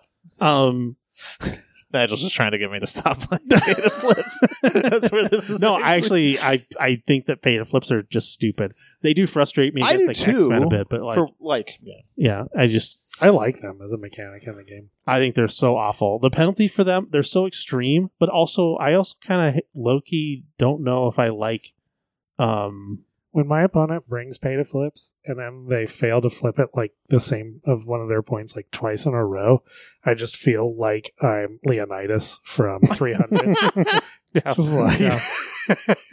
I am a tactical genius. This is MCP. Yeah. I'm really glad my opponent was an idiot and brought their own pay to flips. It's not enough that you fail it. It's that you get the skull trigger, and it's like, I kind of wish. Spider Portals is the worst crisis in the game. That one is terrible. Yeah, I will. Yeah. I don't hate Deadly Meteors. That one's fine. Deadly Meteors is fine. Sword Base is Unfortunately, the Spider Portals is the DMAP one. It is. Yeah. But it is, it's probably extra bad because it's the DMAP one. So when you fail on the fucking corner, you're get out. Yeah, it's cancer. Yeah, they should have made that the B map, like the B pay to flip, probably, or the I. Actually, that should be the I pay to flip because then you're getting placed, but you're not like going to fucking Timbuktu. Yeah, people who play Spider Portals are chaos players in MTG. Yes. They just are just there to fucking watch the world burn. That's not me at all, but I'm playing. They're just there to watch the world burn. And they don't care. They don't care who they take with them. I do have a gusher real quick before we... I don't know who to gush in this. So I'm just going to say the whole concept is the X-Men Blue. I think Cyclops is pretty sweet right now. Again, I played him with Shuri in Iron Man for all the rerolls. And I actually was trying to take Stark Armory. I'm like, I'm going to play this like sweet line of like Emma and Cyclops and Psylocke potentially are pretty busted with just the extra dice if I can get it on any of them. But I'll probably get it on 2 because they're just guns. You know, between them and Iron Man, there's just 3 guns running around. Super fun. Cyclops, he has turns that are insane. Like, his trigger, his whirlwind trigger or whatever, though, he gets extra attacks. Definitely not as good as shield bounce. Yeah. So many turns you just get I got the trigger, but yeah, there's nothing else. Yeah. But if he's kind of like a Cable, almost like Cable Jr. If he gets himself mid-table-ish and things are happening around him, oh my god! And he's like making 4 attacks and he's just like popping off the whole. It feels pretty awesome. Like he's doing like a Death Blossom in the middle of the table and just shooting everybody. It's fucking sweet. It's like a really cool feel. And again, with the re-rolls, and then you get this like Rube Goldberg engine. It's a little bit tough to set up. Absolutely gets punished by like iHulk. iHulk doesn't give a fuck about this list. But regular list, you know, if you're running into like spider foes or shield or something, fucking yeah, get in there, man. It's gonna be fun. Yeah. So I played it in. So like this is I don't want to like I was like I think I gotta give Aaron a break from X-Force. Like it's like I don't think this is doing him his is not building him up. So like let's switch over to X-Men Blue. And he fucking pounded the crap out of me. But I like still was like, I think I got something though. Like, and then I played Colin and I got the Spruce Goose off the runway. And it was like, oh my god, this is sweet. So now I'm convinced though that I was on the right track. So anyways, and yeah, also that felt really good to have to put X-Force down so that I could like like, oh man, these guys might be broken.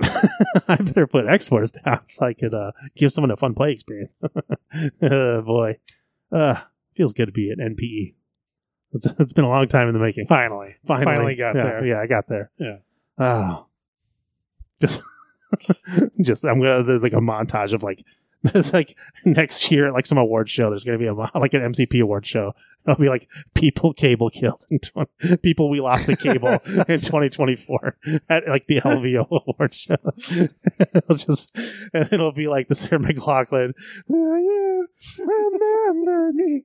And it'll just be like faded images of like regular Hulk, She-Hulk, I-Hulk. Yeah. Like 3 times it'll be like I-Hulk.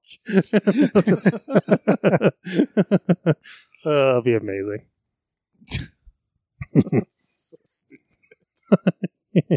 Yeah. All right. Well, anything else? I'll quickly gush Black Widow 3 just because every time I think about her, I'm like, fuck yeah. Yeah.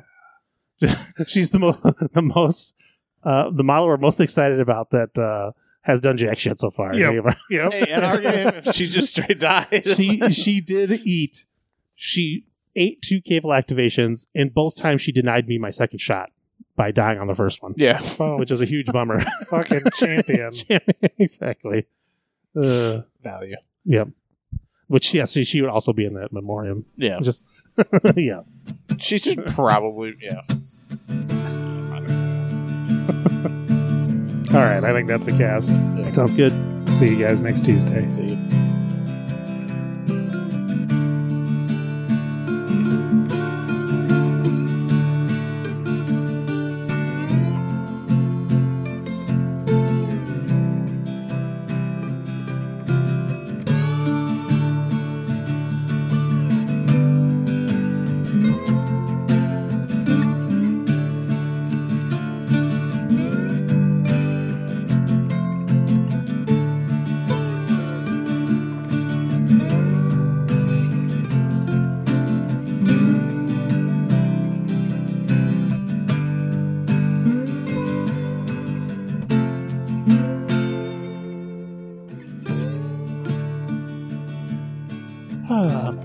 Who's all caught up on Midnight I haven't watched this at all. I know son of a... The thing on Netflix. The Fall of the House of Usher. I'm halfway through. We watched the first 4 on Sunday. We'll watch the last 4. Is it good? I assume it's good. If Nigel's... Well, actually, there's a 50-50 chance. It's Succession only horror, and so if you were sick of Succession, you're not going to love this movie or this show. I never watched Succession. I'd argue I was sick of Succession, but I am enjoying the show. Okay, I enjoyed the shit out of the show, but I got a little bit blah of the show. Yeah, and then but again, the first and last episodes are bangers, and then there's some ups and downs. Yeah, I'm enjoying it. I would say that currently it is my opinion that it is not Mike Flanagan's strongest work. It's probably mid to lower tier. Wait till the end. But then you'll be I'm definitely holding, because a lot of his stuff happens as the plot comes together. And that is true. Going. So I'm reserving most of my judgment, but I've enjoyed watching it so far. I like the characters. I like what's going on. It's definitely hokey how many Poe references he makes per episode. But I'm okay with it. Yeah. There's times that I'm that was clever, and then there's times I'm okay. Yeah. I'm trying to remember, there was something in the very first episode where it was just a straight quote, and I can't remember what it is now, but it definitely made me groan. Something about a raven. Oh, I mean, I definitely did a Midnight Dreary thing, and then they've done a ton, but they have, yeah. Each one is an extrapolation of a Poe poem or story, so it's it's supposed to kind of go all in. So, I mean, cool. as if, for example, there's this animal lab testing facility, and it's they test on chimpanzees there, and it's research. Usher something it's a acronym related to the Usher family, but it's Rue, and then they refer to it as, people refer to this as the Rue Morgue, and it's oh, okay.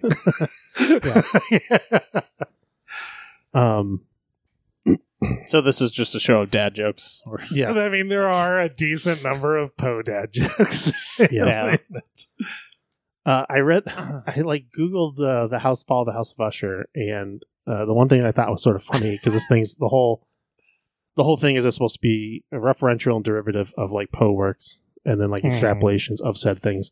And Fall of the House of Usher for Poe was specifically scary for the sake of being scary. There was no he was going out of his way to just creep you out with no agenda. There's no political or heavy-handedness or whatever. He's life is actually apolitical, in which the ways you suffer, he just was at the core root of it, you suffer for no reason, and it doesn't really matter about the so then this show is yeah, no, we reject that. It's so heavy-handed. You're getting so much social commentary. Yeah, but I'm enjoying a lot of the setup of how Usher built his fortune in the family, and the artist. Yes, exactly. Yeah. Yeah. Not gonna lie, every time I boot up Netflix and I see it in the back of my mind, Usher. Yeah. I can't help it. If only it was the Fall of the House of R. Kelly. But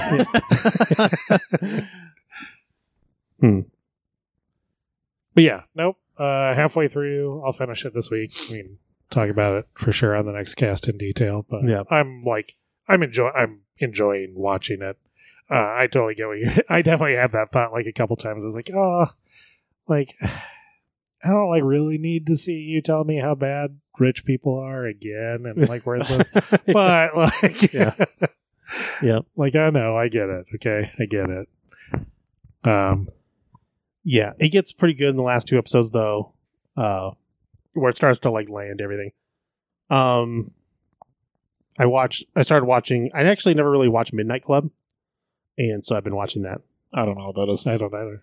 That's his other. Flanagan made one that was not well received because it's about a bunch of people with cancer. It's basically a bunch of people at hospice, and they get together every night, or they get together once a week or something, and they tell stories. So one of the people in the group, there's 10 kids that are all terminal, and every week they get together, and one of them tells a horror story. And then the idea is that they all have to like live till next week to get the next horror story. I see. The problem, and it's again... I mean, I like that premise. Yeah. It's just super heavy because they're all terminal, and it's like you're just watching dead kids, dying kids with cancer. Like, they're all like super suffering, plus they're also going through like there's regular social shit that, kids go through, plus they're... Right. There's like commentary on the American healthcare system, and literally every layer is like dragging you into misery. This sounds right up my alley. Yeah. Yeah. And so it was really heavy after 2 episodes, and I was like, okay. And then I was like, I need like a break because you just can't binge it because it's just like, I'll fucking kill myself basically if I keep watching this. And then, so then you watch Munchies. Then I watched Munchies, yeah. And then I was like, I gotta go watch the book club. So, but yeah, I've been I think I'm like on episode 4 or 5 now of that. It's great. I regret that I did not stick with it. Huh. Yeah, I haven't. I thought I'd gone back and watched his whole catalog that was on Netflix. Is that on Netflix? Yep. Okay. So I missed that one somehow. Yep. He's very good. If you haven't watched Mike Flanagan's stuff, definitely watch it. Midnight Mass is his best, in my opinion. Yeah. Is that on Netflix? Yeah. They're all on. Everything he does on, so it's Blythe Manor, House on Haunted Hill. Is that? Yep. House on Haunted Hill, Haunting of Bly Manor, Midnight Mass, now the Fall of the House of Usher, and the Midnight Book Club. And the Midnight Book Club. And the Midnight Book Club is, I would say, probably better than House of Usher. I don't know. Actually, it's tough. It's too fresh. I can't rate them all. I'll have to watch. Usher might creep up on me. I'll have to watch this. I haven't been watching anything other than like I decided to like power through watching Band of Brothers again for some reason. It was on Netflix and I was like, that's pretty good. I'll just watch that. So yeah, I watched Fall of the House of Usher, and I watched a few more episodes of that British baking show. No, the British game show that I talked about, Taskmaster. Oh yeah, on the last cast. Oh yeah, that show's good. Yeah, I just found out about it like a couple weeks ago when I had COVID. So it's good for some laughs. Yeah, otherwise that's probably it. I need to get more Halloween movies going. Yeah, for sure. Yeah, I've been cramming the Halloween content. But again, it's also bad that you don't remember it. We had this problem last week. I've watched a bunch. If I went to the Netflix page right now, you could probably be like, oh yeah, I saw that, but it was all dog shit. Yep. It's just like that really uncomfortable partner in bed. Mm-hmm. Yep. Just like no one's going to get comfortable. What? We're all getting comfy. We're crossing the streams. We are crossing the streams. It's true. It was good to give interference, and then on the cast, it was going to be like... Mm-hmm. I was looking for I had put in our chat a bunch of things you wanted to talk about, but... Yeah. Oh, yeah, Nigel. Yeah, you had some good ideas. I'll just have to remember. I pulled up some of them. Yeah, some of it was like people suck. Yeah. We should. Yeah. Josh was like, I'm in. Also, like the Discord had some interesting discussion on, like sportsmanship and stuff. And I thought that was pretty cool. Wasn't our Discord? No, it was in the infamous Discord. Oh, because it was on the back end of you commiserating with Aaron about Aaron going through gamer menopause. Oh yeah, that's right.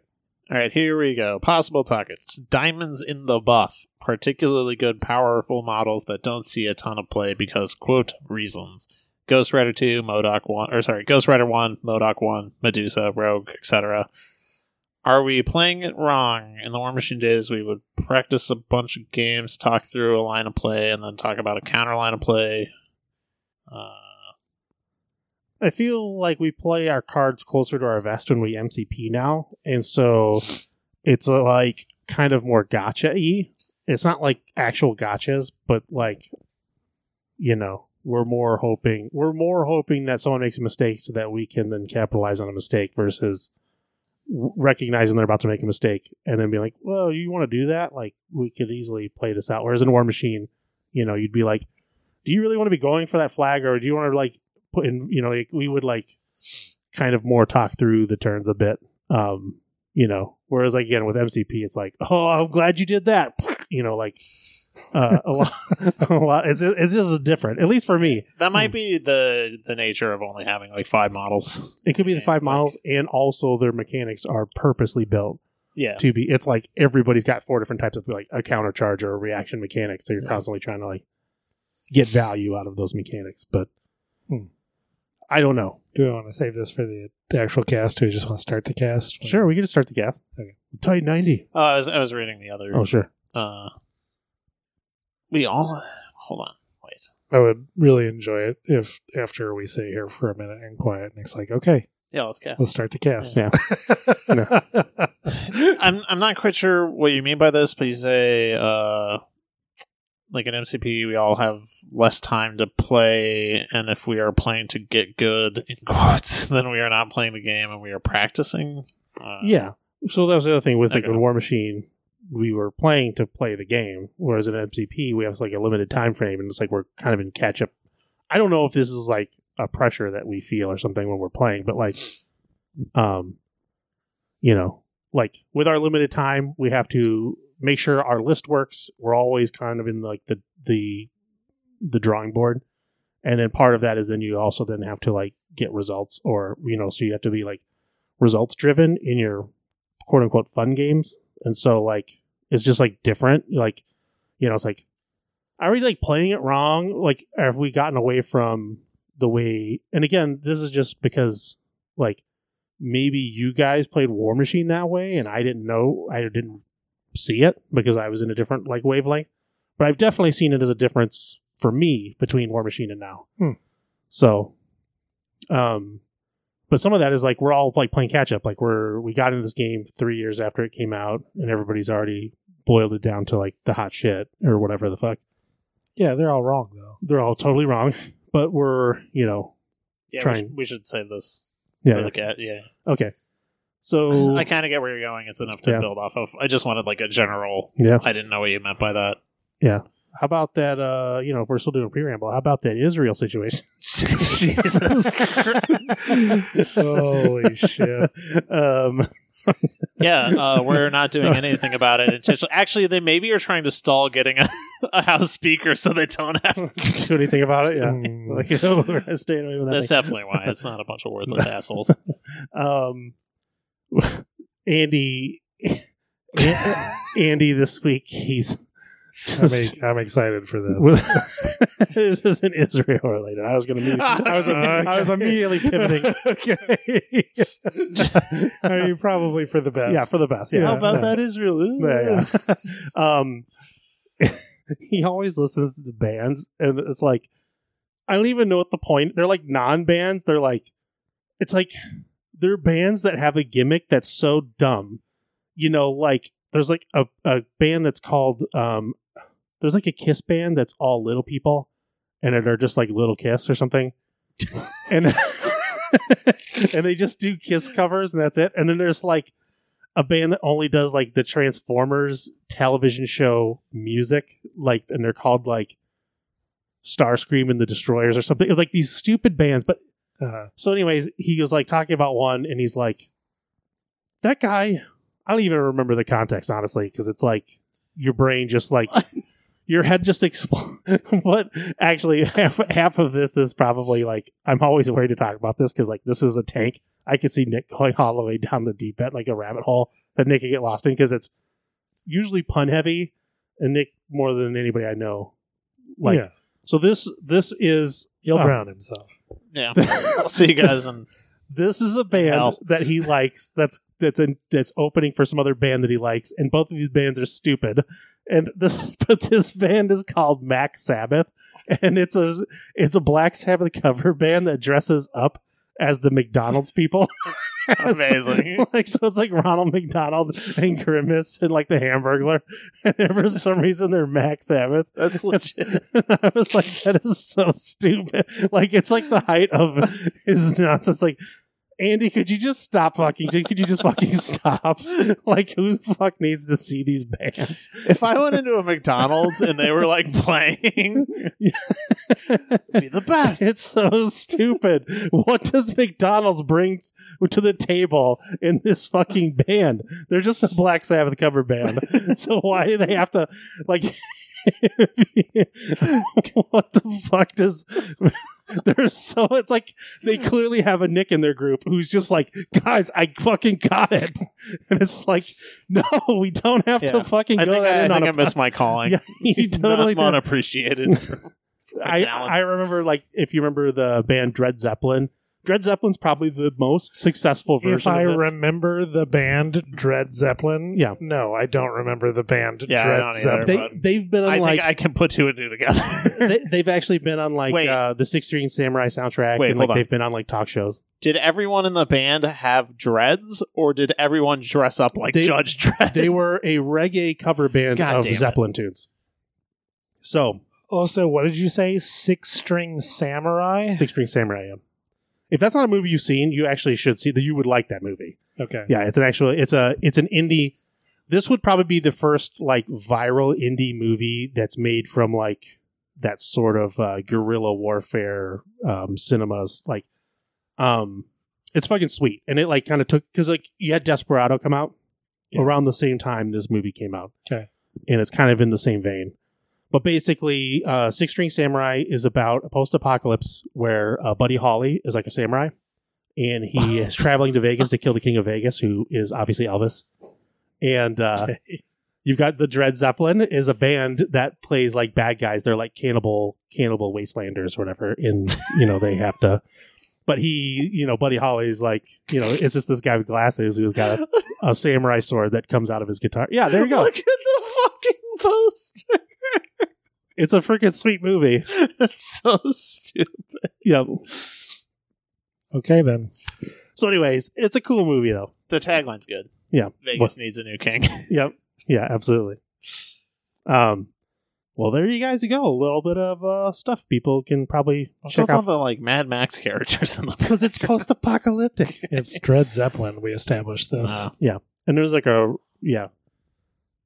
like a Russian band, too, in there. Anyways, and the Russian band's also like a dumb theme. But anyways, so me and Andy back to Max Sabbath.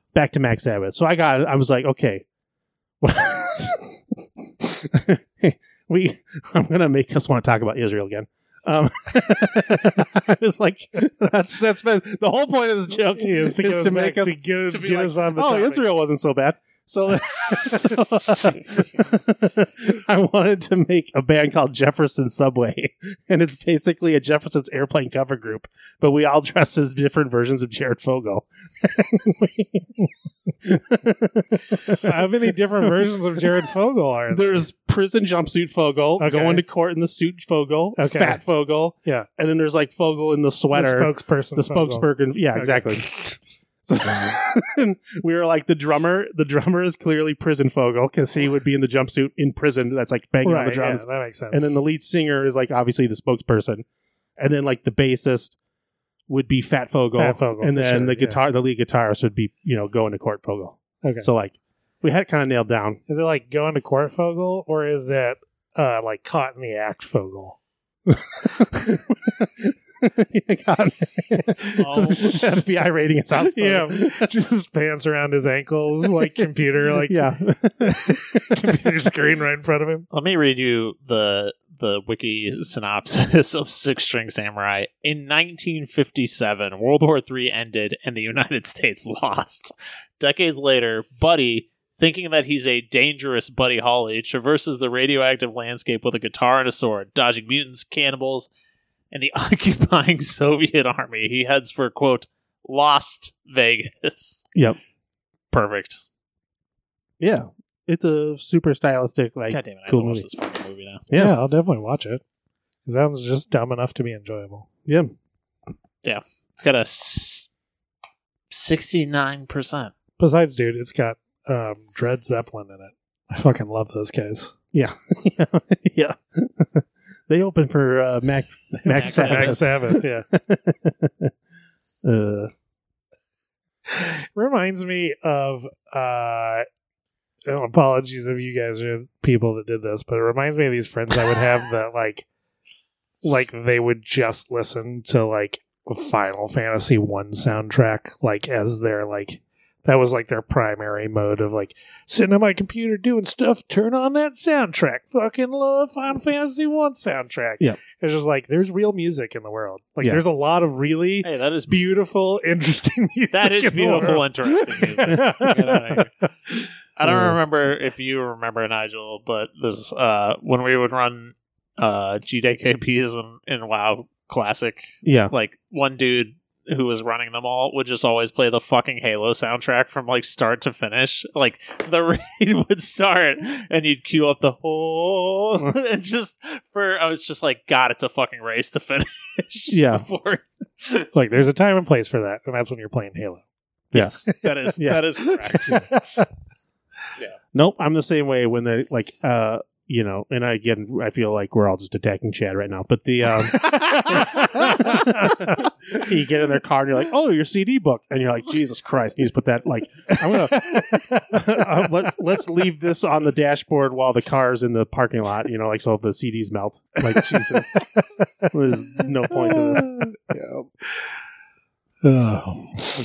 Mean but true. Yep. Oh wow, it's the entire Metal Gear Solid series plus the Mario series plus that's like, dude, you just literally don't listen to music. You just you found dumb thing like right when you think like, man, corporations are really predatory at their like microtransactions and the stupid things they use to like build customers, and you see him buying like like a 600 CD book of just never mind. Spaceballs. Like they're gonna do that anyways. 8-bit music garbage. Yeah. He was gonna figure out a way to give corpos money. Also, a case study on like why maybe AI art isn't that bad. You just have some crusty dude in a key Casio like do do do do do do do do do do, and then Chad's just like, is that? But he passed away. Exactly. He's the most prolific do do do do artist I've ever. He revolutionized the Casio keyboard. I feel like this is an SNL bit. The number one thing that I wish I was doing while I'm in my car driving to work is platforming. It's like when it's like people listen to that and then make fun of like John Tesh. I don't listen to that sellout shit. Yeah. Okay. Cheeseburger in Paradise? What a fucking nerd. Yeah. That song makes no sense. Yep.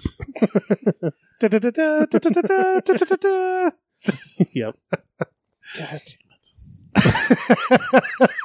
damn it. Oh, speaking of video games, have you played more of Death Stranding or have you bailed? No, I downloaded Baldur's Gate 3 and have not gone back. You got tired of delivering pizzas and not having it result in any sex. Yeah. They were only. Once I strapped the maximum amount of ladders to my side, I was like, "Well, my job's done here." Yeah, I watched people play that game and then just committed myself to watching a 45-minute synopsis of the story on YouTube. Yep. That game doesn't get. It's like Kojima's like reputation is just like this shield protecting it from just like. It should be blasted all the time. Yeah, absolutely. Yeah. But it's a Kojima game, so you're like, man, I need to know how fucking weird this story gets and like how it redeems itself. Well, it's like it's a Kojima game that also has why am I blanking? Daryl and monsters. Like literal cans of fucking monsters everywhere in the fucking game. But I just mean like it's got like why can't I think of the actor's name? Yeah, Daryl Nicholson or the other guy, Daryl. Yeah, Daryl. But he's one of those actors where no one knows his actual name because he's. Well, he just refuses to do anything but be Daryl. All right, he's Scud from Blade. I mean, he's one of the Boondock Saints. It's Norman Reedus. Norman Reedus. That's it. Yeah. Yeah, Norman Reedus is. He was in Boondock Saints. Yeah, I forgot because I haven't seen that movie in like a decade. Mm-hmm. Norman Reedus is beloved. So you're like Kojima and Norman Reedus and Mads Mikkelsen Yeah, like, and obviously, I just don't understand this game, and it's brilliant. Yep. Exactly.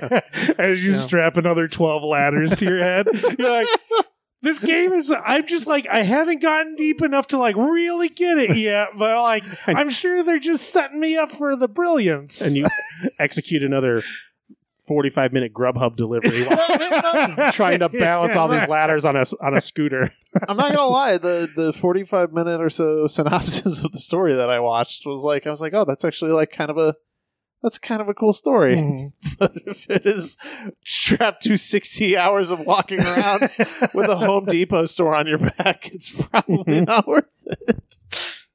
Thank you to the people who played the game so we could know the story. The game created from the boardroom discussion of what if you couldn't fast travel in Skyrim?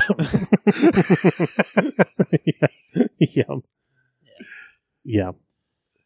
The best is every one of those like YouTube story like summaries that I've started watching, and they're just like, all right, I played this game so you can know the story. You don't have to commit. Yeah. Kojima just like did a tour of an Amazon fulfillment center and was like, what if it's that, but the apocalypse? It was just, all he needs is like a heart attack meter. So it's like, the more unbalanced you get, your heart starts like, oh shit, I'm gonna have a heart attack. And then you're like, a medical coverage meter is like constantly like I have to time it so my heart attack occurs right when it's like covered. Yeah. Oh shit, I gotta take a bathroom break. Like the fucking your pension meter and your insurance meter goes like through the bottom. It's so realistic. Oh man. Okay. Well, with that, we can get into the... It is time. Yeah.